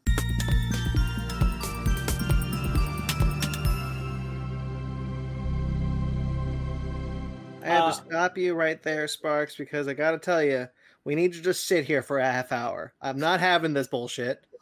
I need to tell you right now that I'm really upset that Netflix bought this movie. I am really upset that this went to a streaming service and not to theaters. I'm kind of upset that I think the only problems I even kind of could have with this movie come from story structure early on that I think happened because it was changed from connected to this. So full spoilers for The Mitchells versus the Machines. This was a Sony animated film that was sold to Netflix during the pandemic and is now a Netflix original. This is from the producing partners of Phil Lord and Chris Miller. I apologize, I don't remember the names of the director or writer. I'm finding them right now. Don't worry. Thank you. I meant to write it down, but I completely forgot. So full spoilers. If you don't want to know anything about this movie, skip ahead. The Mitchells versus the Machines was directed by Mike Rianda and co-directed by Jeff Rowe, who is also written by Rianda and Rowe. Nice. So let's just get into it. I don't have a lot to say. 10 out of 10. I'm done. Ben? I loved it. I absolutely adored it. This movie was a blast. I wish I saw it in the movie theater as well, but I was laughing the whole time. There are so many. I don't know if I have a negative thing to say about this movie, to be perfectly honest. So I'm just going to say that. Sparks? Yeah, overall, I think it's really, really great. We're going to talk about it, so I don't have too much I need to say there. I have very minor nitpicks about there's certain story beats that I don't think work, and they're mostly in the beginning. And Ryan? I had a really, really good time. I really wish I would have saw this in theaters. The good news is, like, people are responding to this movie hard. Like, this movie's doing well on Netflix, and it's got like almost 100% on Rotten Tomatoes. And again, that doesn't mean anything, but like, this is a movie that, like, sometimes you see a movie and you're like, okay, this movie is a hit, right? And this movie is a hit, and I'm really glad it is. So, like, even though it didn't go to theaters, like, people are still reacting to it. I think it's awesome. Yeah. As someone who deals with I guess you could also be similar, Brandon, like family dramas and like connecting with people. The movie used to be called Connected. I think it's a really great title for it as well. Like, it does so much with just like a family being a family, but also being an insanely good genre science fiction movie at the same time with great music. Like, I also have very, very little complaints, and like the complaints I have, like, aren't gonna give this movie any less points. Like, I agree, Brandon, like, this movie might be a 10 for me, but like, we're gonna talk about it some more. I really liked it a lot.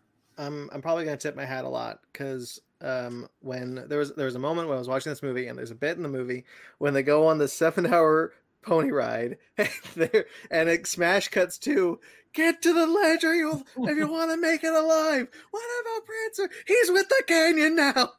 Yeah. And like, that killed me, and I said, I think this might be the best movie of the year. And I was never disproved that when the movie ended. Yeah, and in terms of like absurd comedy, again, like, Lord and Miller didn't like write this movie, but like, their influence is on it, and like the writers clearly like the stuff that they made before, like the absurdist humor of just like the giant Furby. It's like the Dark Harvest begins, like really stupid stuff. Like, when really, if you look at it on a script, like the Furby is announcing that the Dark Harvest begins. It's stupid, but like the execution of it, it's just so funny. And it just, the comedy works 99% of the time. And this movie has such a jokes per minute like ratio. It is so high that a lot of the jokes, like, not all the jokes work, but most of them do. And that is, the script is insanely good. Like, the script is so good. There's a bit where the like the high tech robot, the super robot, so like one of them is running away. It's like, brothers, run! The lavender one has come. This film is probably the purest iteration I've ever seen of an anime movie doing the throw flashy thing on screen to distract children. Yeah, constantly. Yeah, do it all the time, and that's usually not good. That's usually a bad thing. That's usually a sign of like not a weak film needing to keep things moving and distracted. Yeah. This film most of the time uses that effectively and well. And that really impressed me. I'm like, I can tell where this is very much made with kids in mind, but it's not hurting the movie to do it. The way that what I'm thinking of in particular is like the way they animate what is essentially Katie's imagination around her, which is 2D animation that appears around her. Mm-hmm. And that is like literal translation of, this is a kind of dull part, throw something flashy on the screen for the kids. Yeah. But they make it work by making it feel organic. There are a couple of moments where I think it hurts the pace of the movie for me.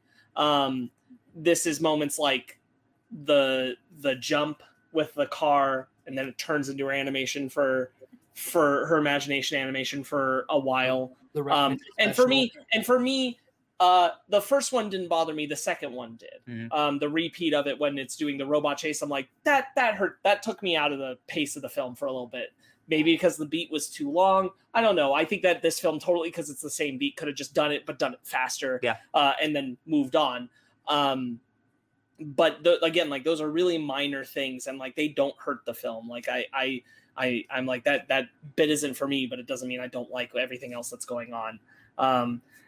I think that like I really just want to get this out of the way because it is my only real criticism, which is just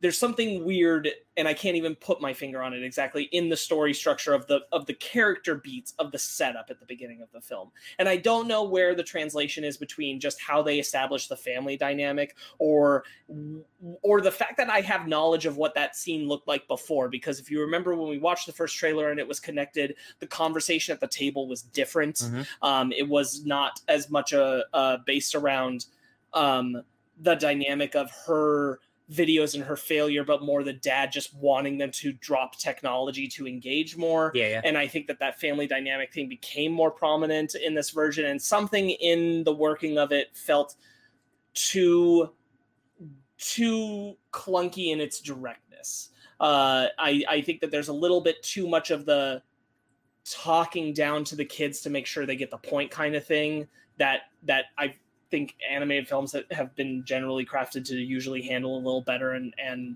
this one a few times like hits that point where it's just like really gonna just drive this moment in the most like obtuse way to make sure that the point fits, but it's not necessarily hitting a character beat that feels resonant. Are they driving in with a number 3 screwdriver? You get what I mean though, and like again, didn't really hurt the film for me. I definitely just felt that in the very early part, and I can't get much more specific than I already have, but there was something just a little weird about that. I also just think I might have liked the movie opening a little more without the flash forward robot engagement. I think we could have just started with the family stuff. Yeah, I think I agree, and I do agree with you.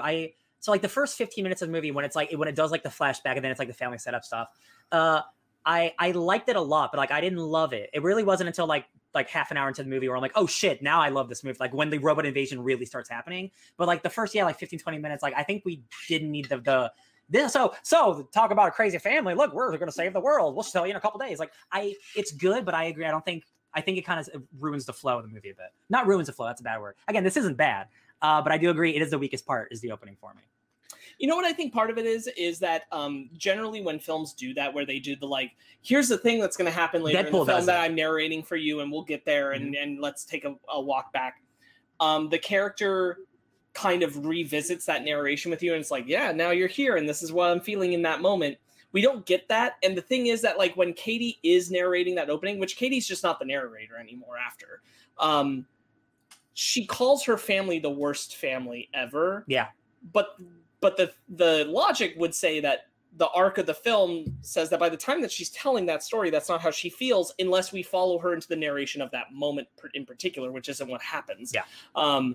So that's why I think that whole opening bit just feels a little janky to me. I actually, because I watched it so recently, I'm thinking of Sonic the Hedgehog. Sonic the Hedgehog does that exact thing where it opens with him and Eggman chasing through the city. And when it gets to that beat again in the film, he's like, so there you go. Now we're all caught up, and that's where I'm at.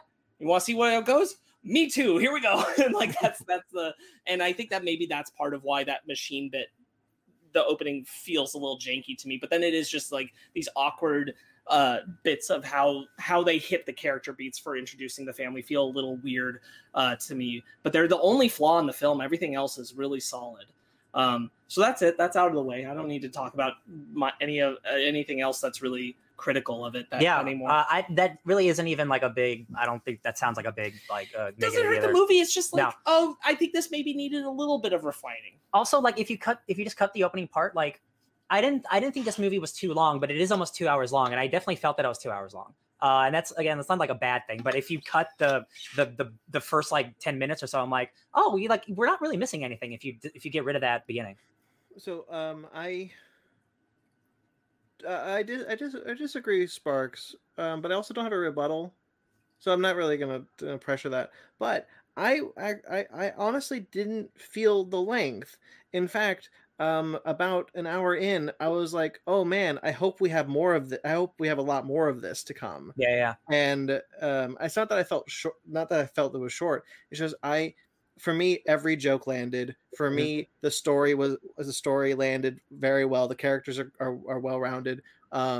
It feels very personal. It's very original. The animation is so unique and vibrant, and something I've never seen before, even in Spider-Verse, even though Spider-Verse is the closest. Yeah. And I just loved the trajectory there. I just wanted to keep going. And about 30 minutes in, I said, I kind of want to restart this because I want to get back to some of those jokes that I loved so much in the beginning, even though knowing I have so many more jokes that I can't wait to see. I adored this movie. This might be my favorite movie of the year so far.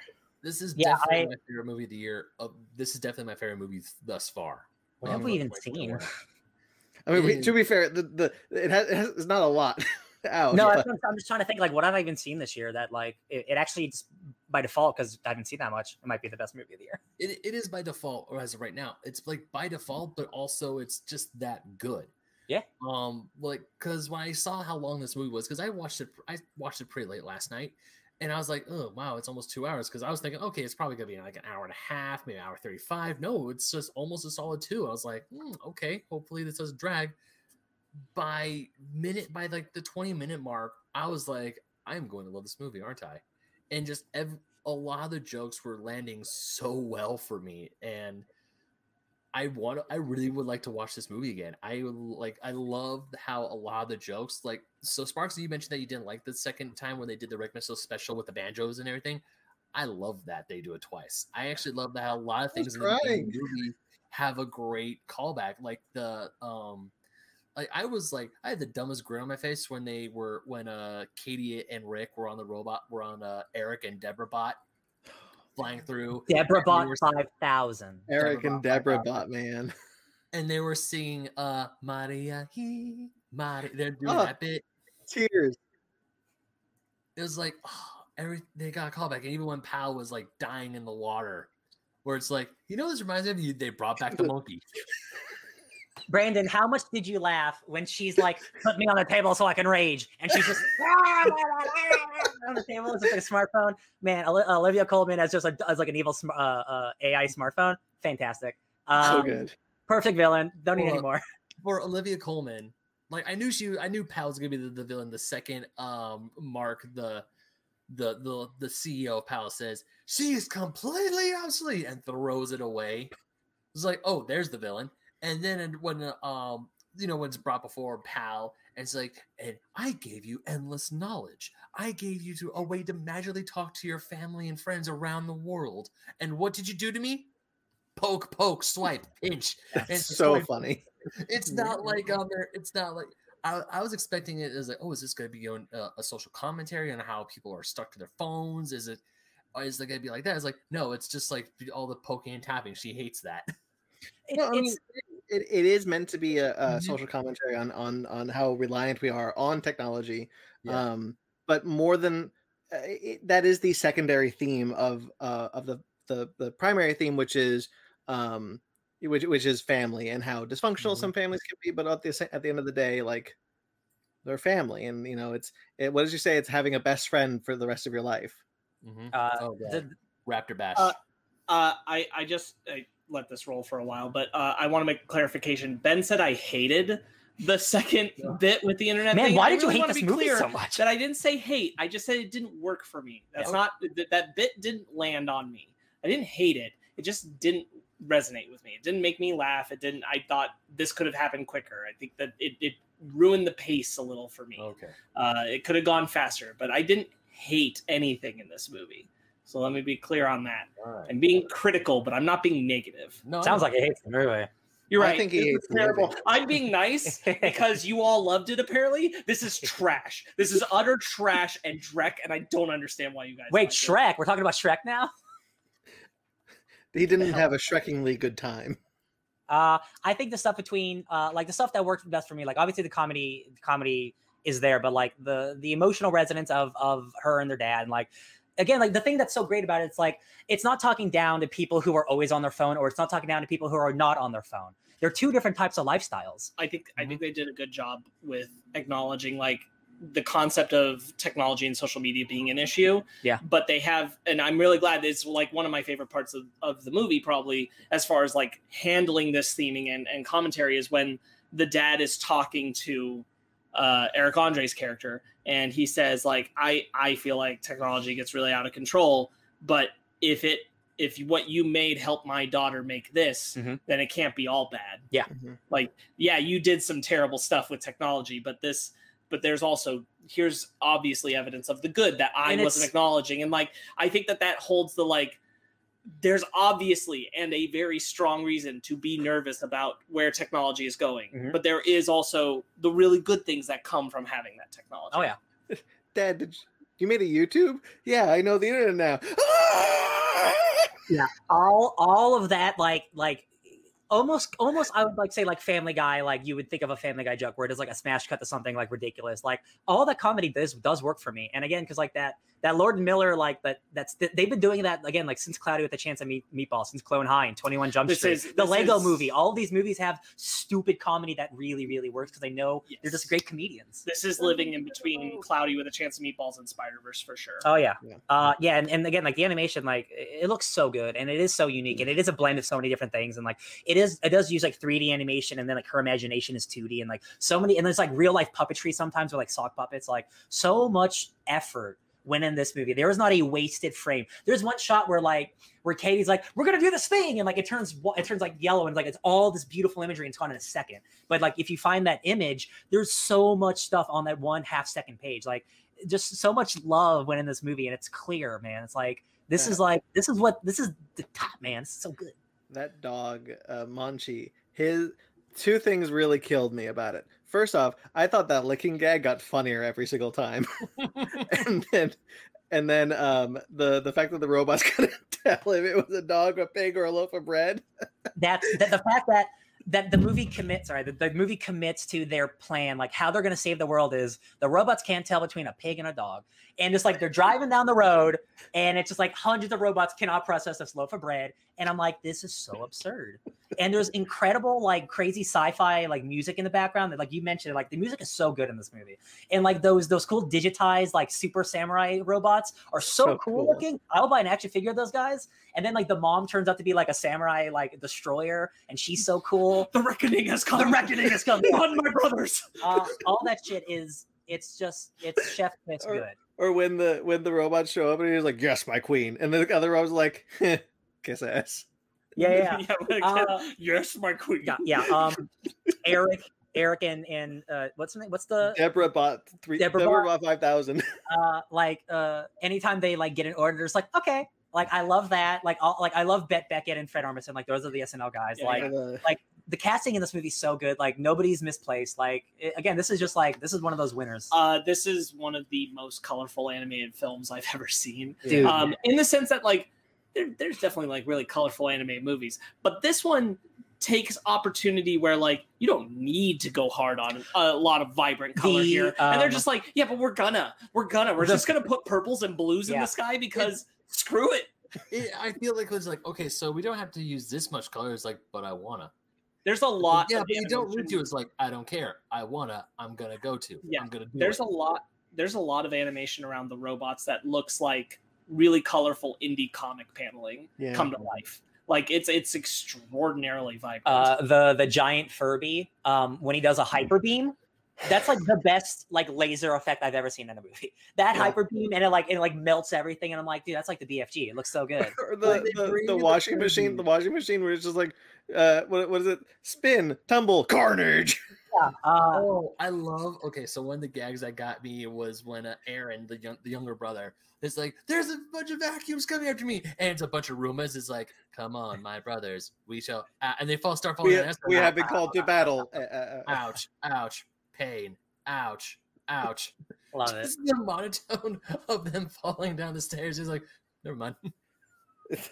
I like for me, the Deborah bot when he's just like Deborah bot 5,000, and he's just, what are you doing to me? Also Eric. Yeah, they play off really well. The mall scene is one of the coolest things I've ever seen animated, with all the appliances and some of the action beats. The Furbies, what a great nightmare fuel for our generation is seeing those Furbies come to life trying to kill people. Oh man, that was a really interesting pull, because I'm like, that really is more our generation than the generation most of this movie is aiming it feels at. like because this movie is aiming at the kids that were Katie's age and were kids when that song was popular in 2008. Yeah. Like when that song hit the internet. That's who this movie is like aiming at for the adult range. Yeah. And then it's also aiming at like obviously small young children. But the Furby thing, I'm like, that's for the old adults. Like they wanted to make sure they got all the demographics, because they really did. I'm like, that's not for that if you're generation. 25 to 40, you're gonna be like, oh no, those little things. Like they got everybody. Like the biggest Furby in the world. Yeah. The last time I remember any good Furby joke was in the first Transformers film when they pull a truck up with Furbies and Starscream blows it up with missiles. 2007. That's the last time I remember a decent joke on the Furbies. And now here they are. And it's like, we must summon the other. They all start harmonizing. I'm like, oh no. I don't remember that. Yeah, I remember that. Yeah. I was sitting there and I'm like, when is the last time I even like heard reference to a Furby? And I'm like, it was actually relatively recently. And I realized that Jeremy and I had worked on writing a bit for Subproc that has to do with Furbies. There you go.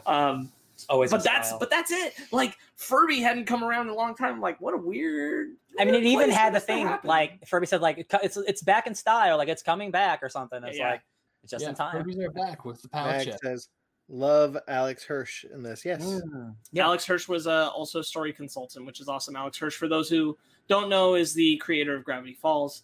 So right on. Knows his comedic cartooning, and he's involved in a lot of other cartoon shows too. But Gravity Falls is his prominent gem. The neighbors. Oh, the what are they? And John Legend. Yeah. But they're like a name. Something. The Posies. The Posies. There you go. Posies. Yeah, the perfect family. Even the dog is ripped. Honestly, this is one of those movies where I think it's an exceptional movie. If you don't like a certain type of comedy, I think that's the only way you're not going to enjoy this movie, because I think it's really good. I think it's got a good core. I think the characters are good. I just don't think if you like really ridiculous humor, it might not be for you. But like otherwise, like this movie rules, man.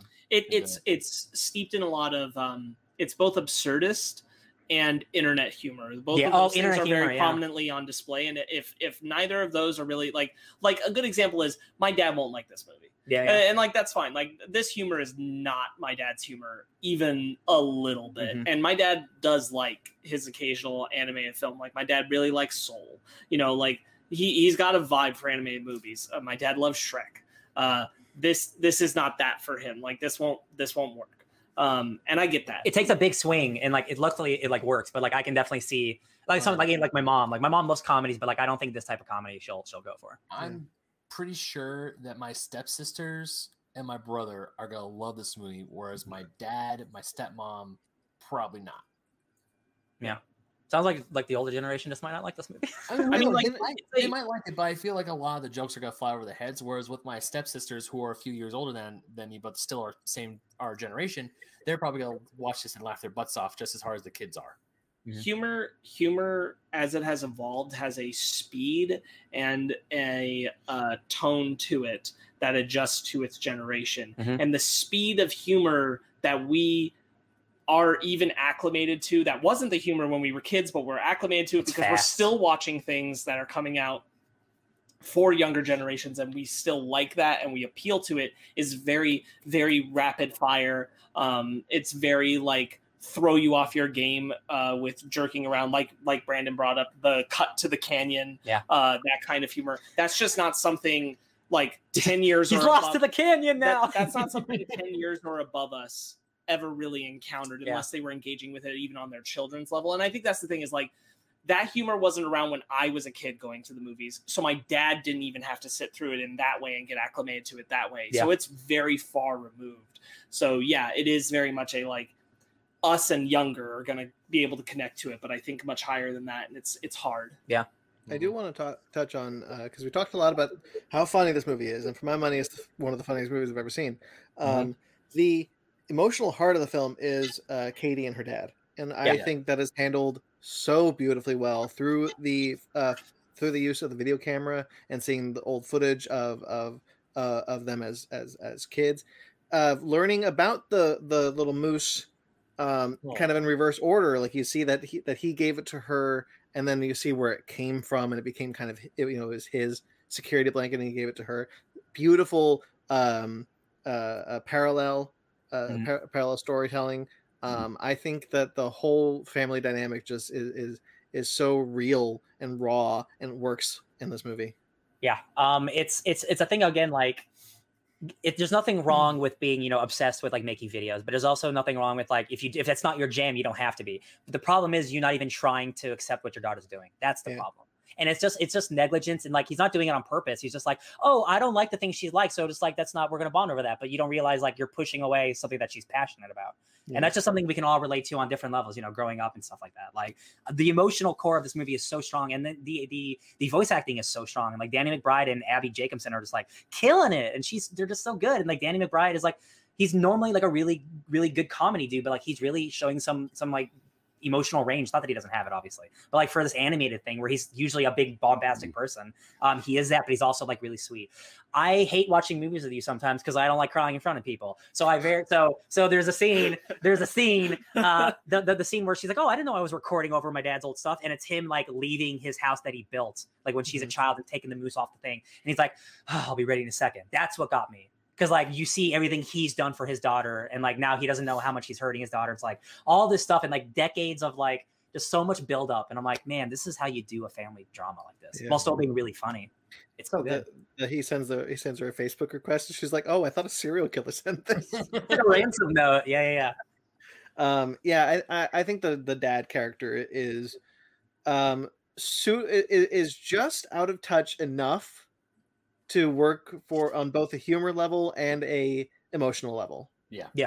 Because he's very out of touch. So much WW dot, and he spells out dot. That's so good. Like, and it works. It works on a humor level, but also works on an emotional level because he's charming. It's another barrier that he just can't connect to Katie with. Yeah. And that's frustration for him. And I think that's really well handled. Yeah, the two robots are like, oh, this human changed his programming. Can we also change? Like all that shit's so good too. Like even the robots have arcs. Mother, what is death? Mother? God. Are you my mother now? Sure, honey. Oh man. It's Brothers, the reckoning has come. Yeah, here comes the lavender one. I don't think I have honestly too much to say. Like this is one of those where I'm like, you guys should everyone should see this movie, man. There's definitely that shot where I had that moment again. Where they're falling in the tube, and she's looking at the dad, and the dad's like looking back really sad, and like you see the ground getting closer. I'm like, yo, they gotta kill the dad. I thought they were gonna legitimately thought the same thing. No, they gotta kill the dad. I thought they were gonna kill the dad. That's a kill the dad shot right there. Yeah, I know that shot, and that's a kill. I was ready to start bawling, dude. Oh my god. I flashed back to the Croods. Yeah. Like the first time I saw the Croods, and the dad sent them away, and I'm like, yo, they gonna kill the dad. Yeah. When we saw that, I'm like, they better not do what I think they're gonna do. They better not, because if they did, I was gonna start crying. No, See, it's not like that's not how I reacted to that thing. I didn't say, "Oh, you better not movie." I was like, "Yo, are they gonna do that?" Yeah. Yeah, I was definitely in the same place as Ryan. I'm like, oh, I'm gonna fucking cry. like, it is so I'm gonna cry shot. hardcore It is if shot they really do it. like a death It scene. was definitely. I was bawling when they're singing "My Yahi" on the robots and destroying all that. I'm bawling, guys. I'm a baby. It was like my brain raced in that moment because I'm like, Croods didn't do it, so it's probably not going to happen. I'm like, How to Train Your Dragon 2 did it. I'm like, it could happen. Yeah, the action. Kill the dad. The action in this movie. Dragon Awesome. 2. How to Train Your Dragon 2 was the other time I was like, they're gonna kill the dad, and they did it. Yeah. Like Ryan said, the action's awesome. I really love like those like digital warrior guys, like the next level, like the super battle droids, if you will. I definitely got teary eyed somewhere in the emotional stuff happening between the daughter and the dad. I couldn't tell you the specific moment. I was just like, I was feeling it. So there's always a point in the movie where like, you know, like the family has to break up or have to have the drama. And like, I thought we got it early. So I didn't expect it to happen like 2/3 of the way through the movie where the evil AI plays the video of her saying, oh, I didn't actually mean any of that stuff I said to my dad.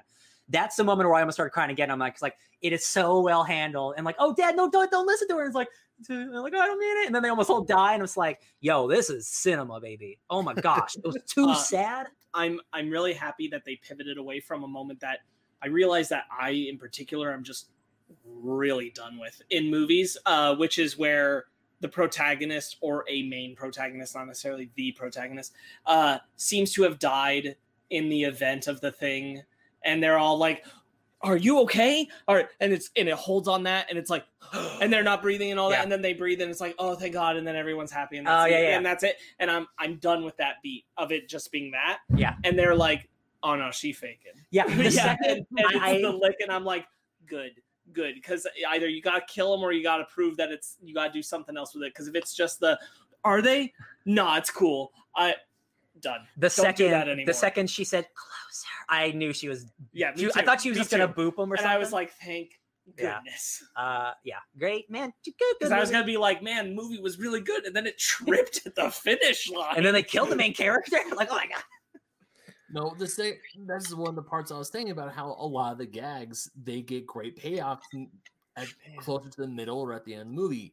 The dog licking Rick is one of those payoffs, because at the same time I'm like, oh no, is this like a fake thing? It's like, oh no, she faking. She's like, closer. Okay, so we're gonna have it. And then lick.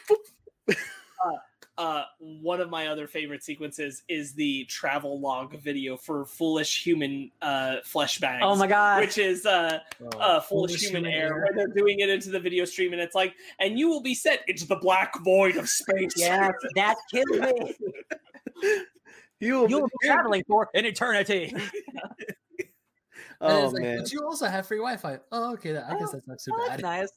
But no food. No. So another one of my favorite gags in this movie is when Pal is like explaining her plan, or is like telling her, it's like, oh, humans are dumb. They're not gonna. It's like, watch what happens when I turn off the Wi-Fi. Holy shit! We have pissed off the router gods. We need to make a sacrifice. The old world is dead. Does someone want to take a picture of my food?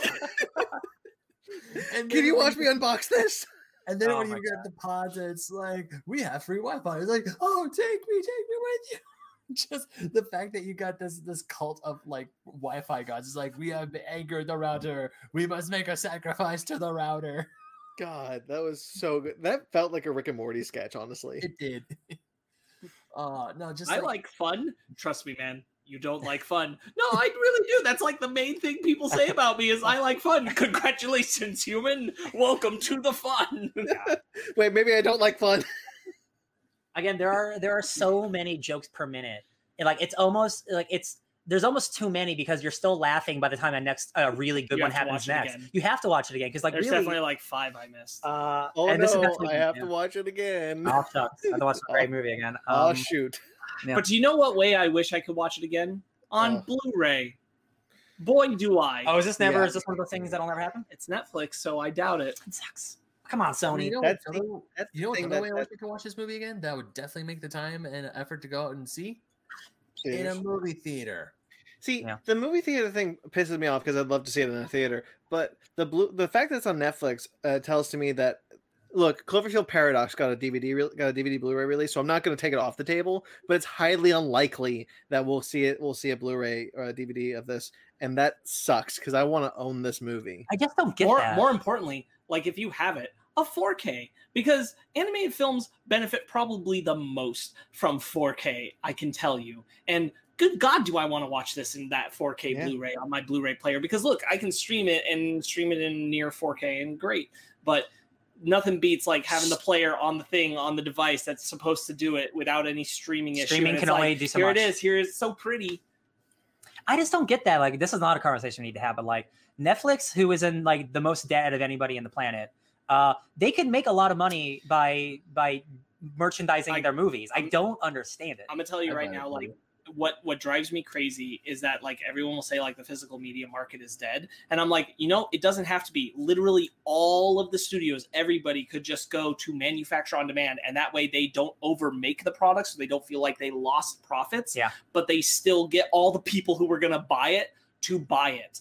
And it doesn't really hurt them because they make it when you order it. Yeah. Just be like, hey, if you want this physical release, just go to this website. You'll get it in X amount of time. Warner Brothers does it, but they only do it for select things. Oh, yeah. Netflix used to be pretty prolific with their DVDs when it came to their TV shows.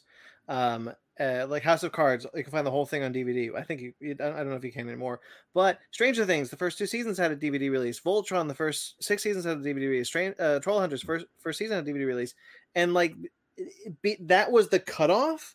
So a lot of those seasons aren't going to be completed. Like I'm not going to get a Stranger Things season 3 a DVD, and I'm so pissed off about it. Or a Voltron. I don't think that's true. I think when Stranger Things is over, they'll probably release it all. No, but you know what I'm talking about, right? Which is the Target exclusive, the VHS designs.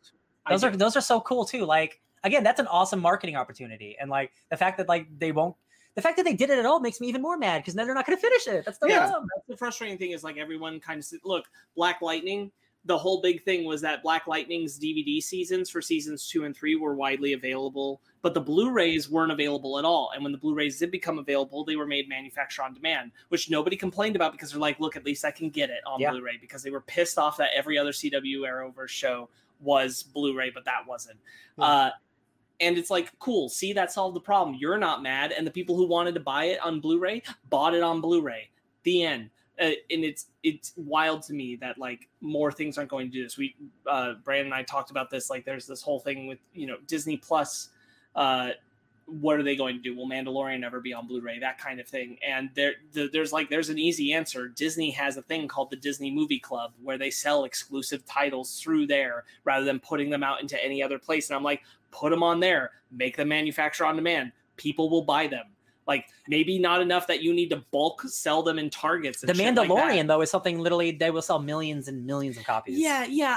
But like their whole thing is like they don't want to stock all the Targets around the country because there are going to be Targets where those copies never get bought because that's what happens, and that's why people think physical media is dying because more and more of that happens. Yeah. And I'm like, cool, go to manufacture on demand, so only the people who want it buy it. The nice thing is once you have the file of like, this exists, the template of this exists, so we can make it anytime they order it. You can just make it anytime they order it forever, and you get to set your price. It sucks because like if you're a Star Wars fan, you can never complete the Star Wars like video. We had that discussion with the MCU, WandaVision and the Falcon Winter Soldier. Are those going to Blu-ray, 4K, whatever?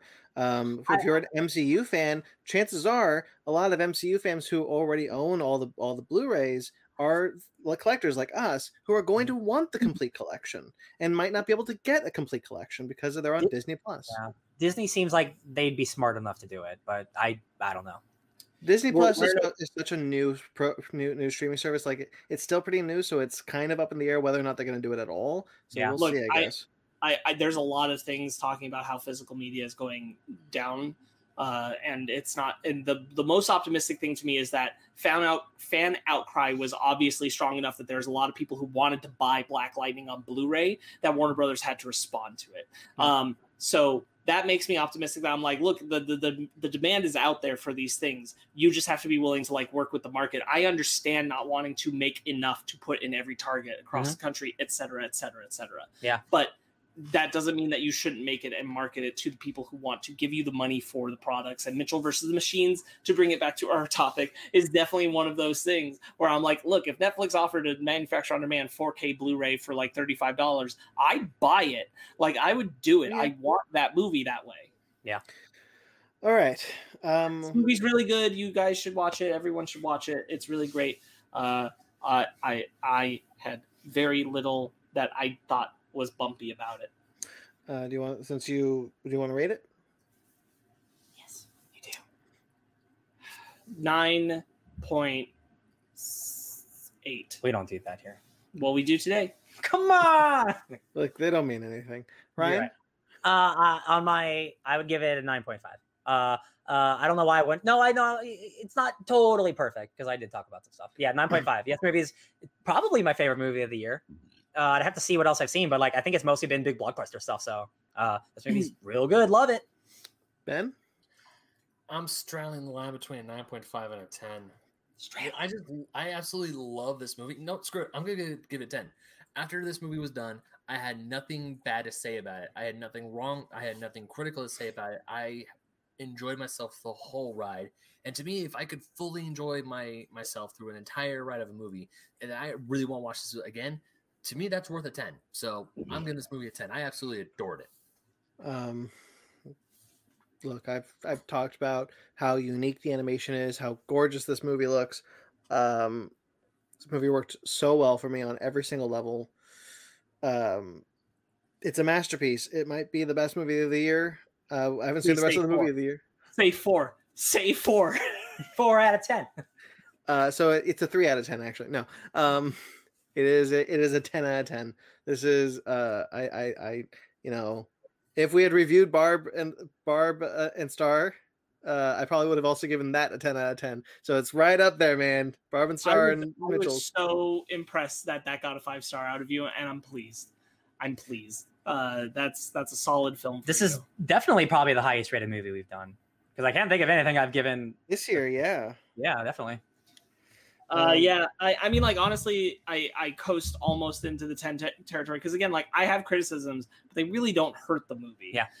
They're just, like, things I'm like, that probably just needed, like, a bit of tweaking for me, but it's still, like, solid. I mean, I've only seen the movie once, and I might give a few more. I might point out a criticism here and there when I do watch the movie a second time, but I know what I'm going into, and I feel like I'm still. I mean, even if I do point, I was like, okay, here's a little note or here's a little criticism. I'm still going to fully enjoy the movie. Yeah, there's nothing wrong with a little bit of criticism for a movie that most of us are giving 9s and 10s to. Yeah, Ben does have a tendency to over dramatize a criticism. I only refer to you saying that Sparks hated a moment when he clearly said he didn't. Yeah, he didn't. Well, also that Ben will usually have, like, if there's that one thing that really just pisses him off, it's gonna really drag that thing down. It's true. And all it takes is that one to hit him right on the, like, piss me off button. Not this movie, though. Speaking of that, let's move on to the book club.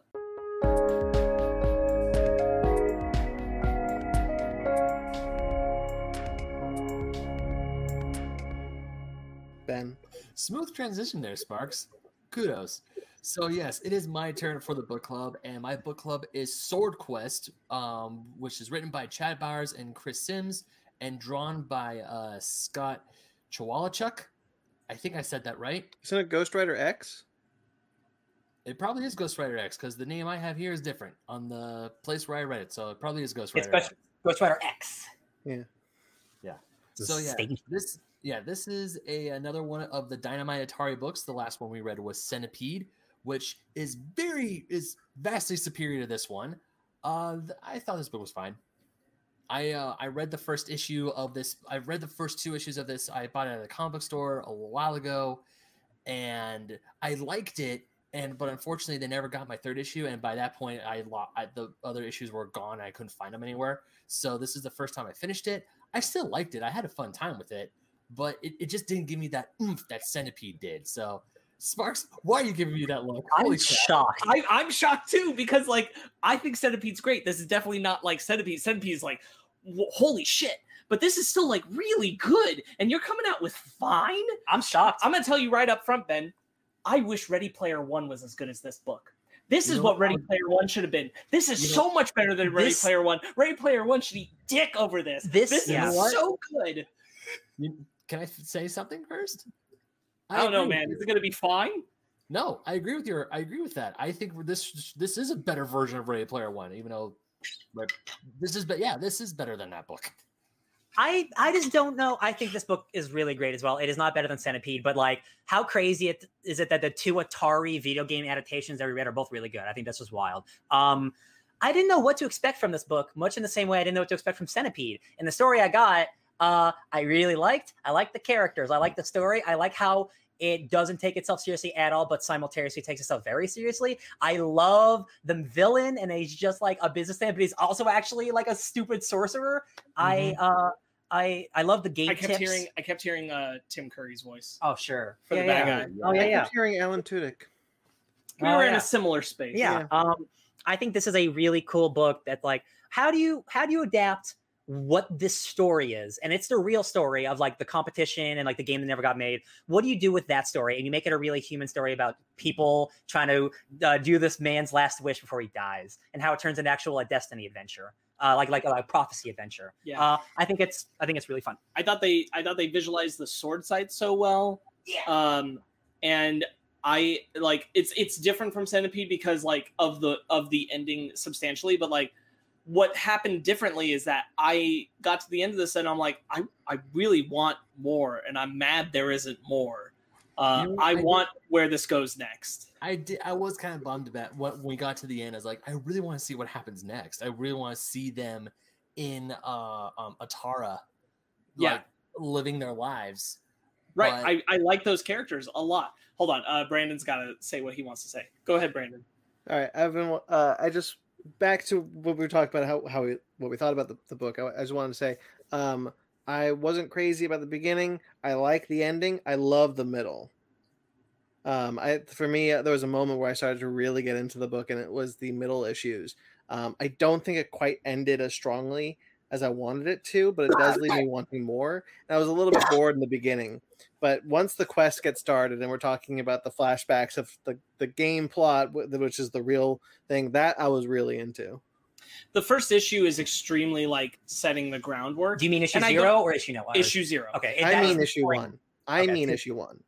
I mean issue 0, which is very much like I know, which is very much setting the groundwork, and I'm like, I just don't know what this is exactly going to be. But I felt like issue 1 and such like carried it on pretty well. I liked it a lot. I thought it was a really cool, like you said, it was a really cool way to like bring the concept of this real competition that happened, because I read the blurb at the end of issue 0 that is explaining, this thing was real. This happened. Yo, do you remember when they were willing to spend this much money on video games? Crazy. Anyway, and I was like, holy, what? This is nuts. And I was just like, I was primed, I was pumped, I was ready to go.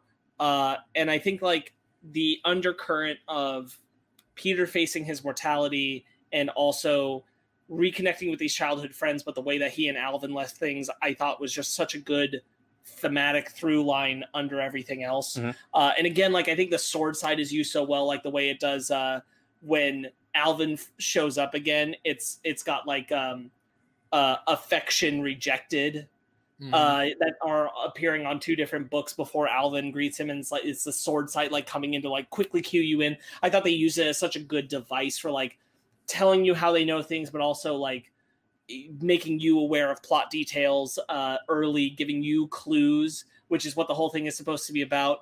It really made the clue finding and solving puzzles of what the video game mechanic would be feel organic to the comic storytelling, which Ready Player One absolutely failed to do at every single corner I can possibly think of. Now that you have brought in the Ready Player One, what's the word? Comparison. Comparison. The book does ring a lot better to me now that I have because like I'm looking at it as a comic book, and then you're like, Ready Player One should have done this. I'm like, oh yeah, should have. Now that I had that comparison, I'm kind of like, oh, you know what? Yeah, I'm much more into this now. I love the idea that it starts off of like a regular. There's a movie called Fanboys. I don't know if you guys have seen it. It's about I think it's Fanboys. It's the one where the kid, the kid is dying of cancer, and his one dream is to see episode 1 before he passes away. Yes. And so it's like this quest, right? And that's like a fun adventure. It's not like this, but that's the tone I thought this whole book was going to be. I didn't know there was going to be any actual magic or anything like that. I thought it was going to be just this guy dealing with his death and his friends, and what's the word? Reconciliation. Thank you. Yeah, I'm tired, sleepy. But then it turned into when freaking Conrad Juros, he just like, oh, guess I gotta kill Peter now, and he puts on a bunch of robes, and I'm like, oh, this is actually really silly, and I love it. And like the Minotaur man, like, I love it. The other thing I thought was cool is that it's picking up a lot of story beats that come from the comic that was made before that they refer to. Like, there's art that is recreating images from that old comic, and I'm like, that's dope. It's so weird. That's really cool. The covers of this comic are never really in the comic. There's very little of like the two like blonde big leaves, right? Because those there were variants that were referencing the DC Comics Sword Quest comic that came out way back when, and it's those characters, those twins, which I thought that was such a cool translation device. Like, here are these two black twins he knew. They're the twins. See how this carried over? It's always in his life. And I'm like, oh, it's crazy. And you were there. So funny enough, as I was reading this book, because on the place where I read Sword Quest, the original 1982 Sword Quest that DC put out was right below it. And part of me really kind of wanted to just flip through. I didn't make the time to do it, but I want to flip through those issues and maybe read a few of them to see, because you had to read the book and play the game in order to solve the riddles. Yeah. And these were hard riddles back in the early 80s. You had to really dig deep and know your stuff. And I was like, and looking and reading into this, because this is one of those things where I feel like it's a perfect symmetry of video game history, what actually happened, and the fantastical all mix and combine in a really good harmony. Because it is true. Air World for the Atari 2600 was never made. It was canceled. Those prizes were actually won by people, but they couldn't give them the ultimate sword because the last game was never officially made. And so, because people either owned or unsold and got rid of those priceless those priceless items, because it's like, well, we need the money now. So just to see, the fact, because I don't know if the sword actually was made. I don't know if that was just something they put in the book, but it's something that just made my retro history heart flutter, because that's actually something that happened. Ben, and then Ben, what? Your nostalgia's bitch heart. Do it right. It's a little retro. It's a little glitchy. It's like an 8-bit heart that's just beating. Yeah. So my nostalgia's bitch heart is like, oh, this is great. They did their research, and I actually just looked something up just out of sheer curiosity.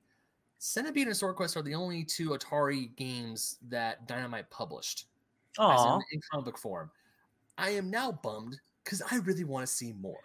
I was hoping there was a dozen that we just have never read. I'm sweet, I got a whole landmine full. I was hoping that there was going to be, because there are so many other Atari games you can do. I didn't want to sequel to Centipede, because I liked Centipede as it was. Oh no, it's a great one-off. I would have read an ongoing of this book in a heartbeat. Me too, 100%.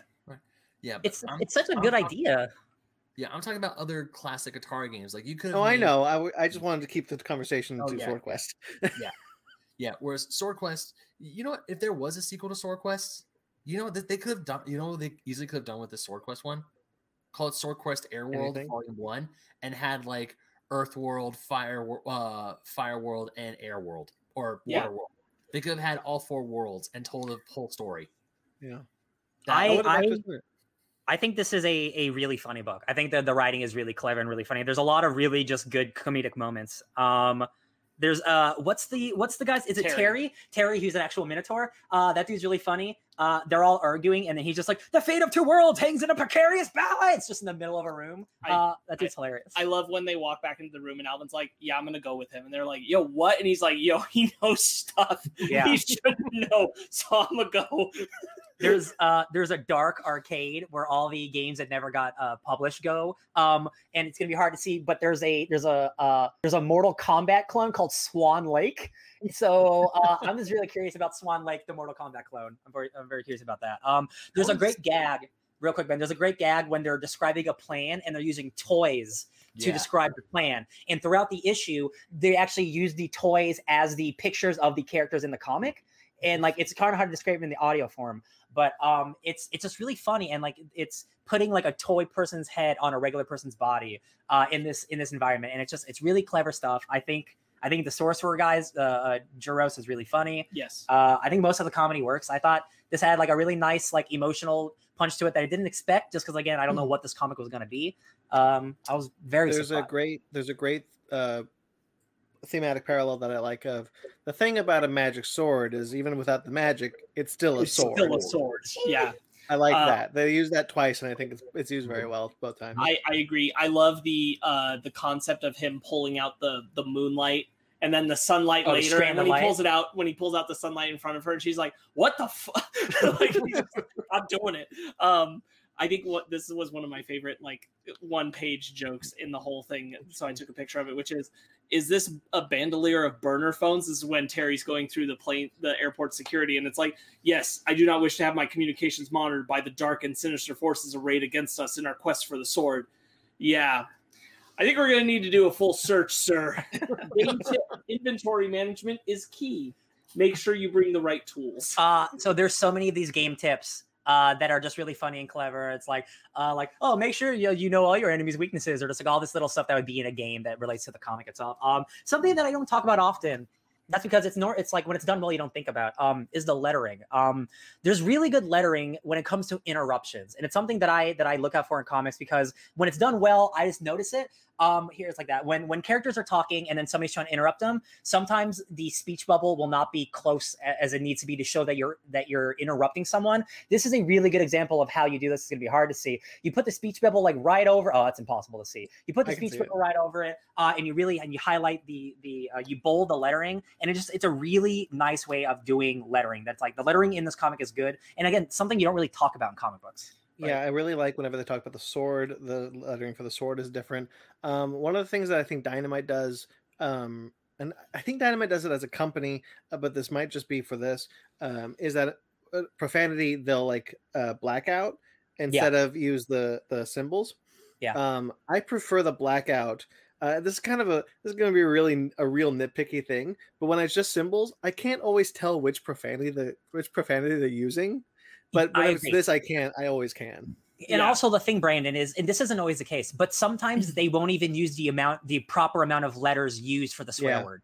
They'll just put like expletive, like 5 expletives, and you're trying to figure out what is a swear word, and it won't actually match because they're just doing it. So I also prefer the black words. You just it's less to leave the chance. Because that way they actually wrote it and then they blacked it over, and you can the proper swear word inserts in your mind, so the dialogue flows more naturally. And also, it look really, really hard in some cases. You actually see what it's supposed to say too.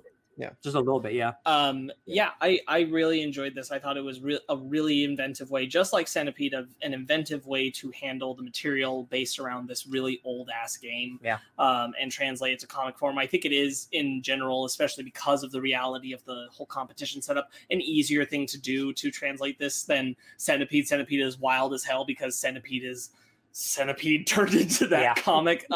So it's not really fair to compare, other than the fact that like these are coming from that same source.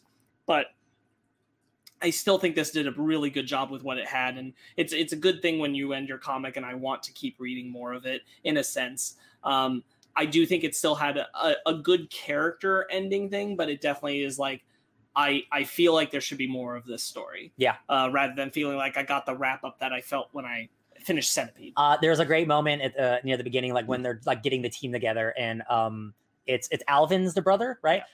He's like, "Yo, man, I know exactly how you're feeling. Like, I know you're about to die. I got kicked off a TV show. Like, and he's like, are you really comparing our situations right now?" Man, they really don't address it much later in the comic, which I was surprised about. But because you're not sure what Alvin feels sexually about him, like, and then they have that one guy come up to him at the airport, and he's like, I thought it was so brave of you to come out on your show, and I'm like, oh, yo, they're not what? Yeah. And I was surprised that didn't come up between him and Peter at all. It is, but it makes me wonder if there was more planned and like that's something they would flesh out, because like when they first meet, like when they're kids, like it looks like our main character likes the other character, likes Alvin, and then Alvin doesn't reciprocate. But it turns out maybe Alvin is gay or was gay and just like didn't know what to do, and like now is like ready for it, which is a whole different thing. Like just what that weighs on Peter. Like it's one thing to have like someone you're close to like reject your affection like that. It's another thing to watch them get famous, be on TV, and come out there, and then have that all reopened on you again. Yeah.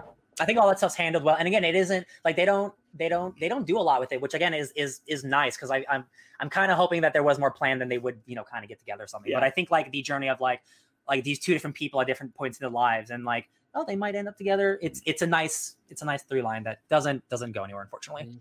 Yeah. I don't have much else. No, I am 100% surprised, and thank you, Ben, for choosing these two comics.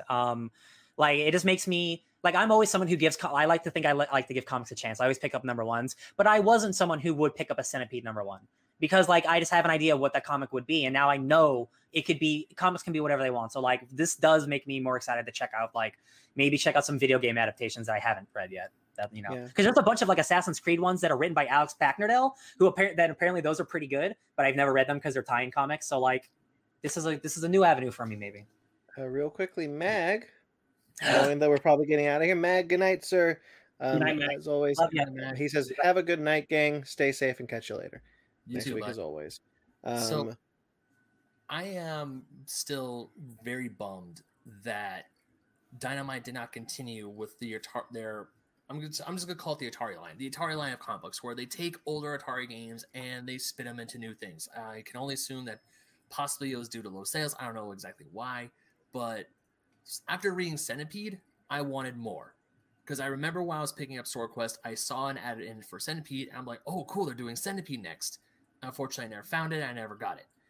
Now that I have read them, both of these in their entirety, I cannot wait to go find these trades in either convention or in a comic store or where have you. I want these on my shelf, and I am bummed I'm only going to get two, because I would love a Breakout one. I would love, what's another? I love an adventure one. There are so many classic Atari games that you can easily reimagine and give creators like, hey, if you love this stuff, go buck wild, do your thing. Give us 4 or 5 issues. Have fun. Do whatever you want with it. And those games are so like simple. Like there really isn't a lot to them, so you really can craft whatever story you want. And it's so nice that the publisher like what are you gonna do with Dynamite? What are you gonna do? But like they allowed them to take these comics in such different and unique creative ways, different creative directions, and it really does feel like these are for the most part passion projects for these writers who are like, hey, I have this really ridiculous idea for a Centipede comic. Can I do it? And like, yeah, go nuts. So there is one old Atari comic that was supposed to get a relaunch. Not a relaunch. Sorry, what's it called when you put it back out when it's re-release? Yeah, I'm bad with words. It's called Atari Force, and it's a comic from the '80s, and it's a team of kids handpicked by Atari, the Advanced Technology and Research Institute, and they help save the world. And it's basically just Captain Planet, but for Atari. Where's that relaunch, baby? That omnibus got canceled. They're going to put it out, and it got canceled because of the pandemic. Damn. All right. I was actually looking that up when I was trying to find if Dynamite did any more Atari books, and I'm like, man, I really want them to do more, but it looks like they're not, because I think Centipede came out and Centipede came out in 2017. Yeah. So I highly doubt there's any more coming, which that's a bummer. Yeah. It's a bummer. All right. Ryan? It's me. It's time for a book club. But I'm glad you guys liked it. Yeah. I'm sorry you felt it was fine. Speaking of things that are fine, hey, I'm Ryan, and I also like comic books.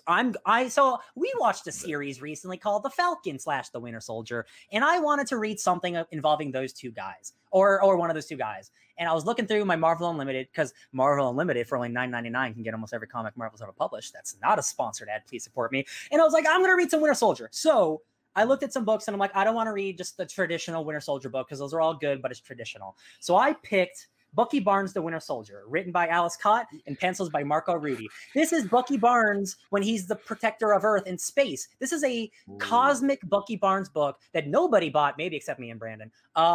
This book, I haven't read it since it came out, but I was reading it today, and I'm like, this is sick. This is so cool. And Marco Rudy is the type of artist, like a Bill Sienkiewicz, who's like super painterly and ethereal, and like not the type of guy, Marco Rudy. Oh, there you go. It's not the type of Winter Soldier isn't the type of guy you'd be a big cosmic book. This was a big risk, and it didn't work, unfortunately. Nobody bought the book. But we're gonna read volume 1. It has some amazing art. We'll see if the story holds up. You know what? They did 12 issues though, and I have all 12.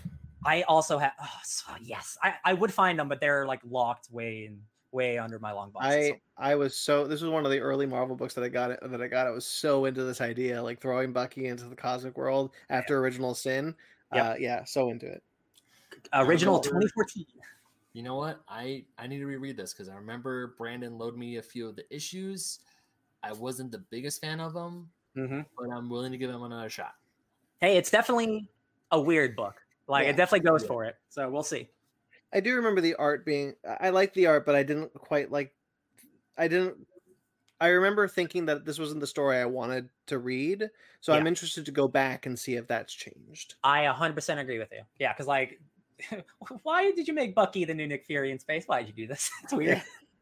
Okay, so next week, guys, it is Jupiter's Legacy. Season 1 drops on Netflix, so we are going to be comparing at least the first episode of the Netflix Jupiter's Legacy to the first volume of that comic. Oh wait, that means we skip our book club, doesn't it?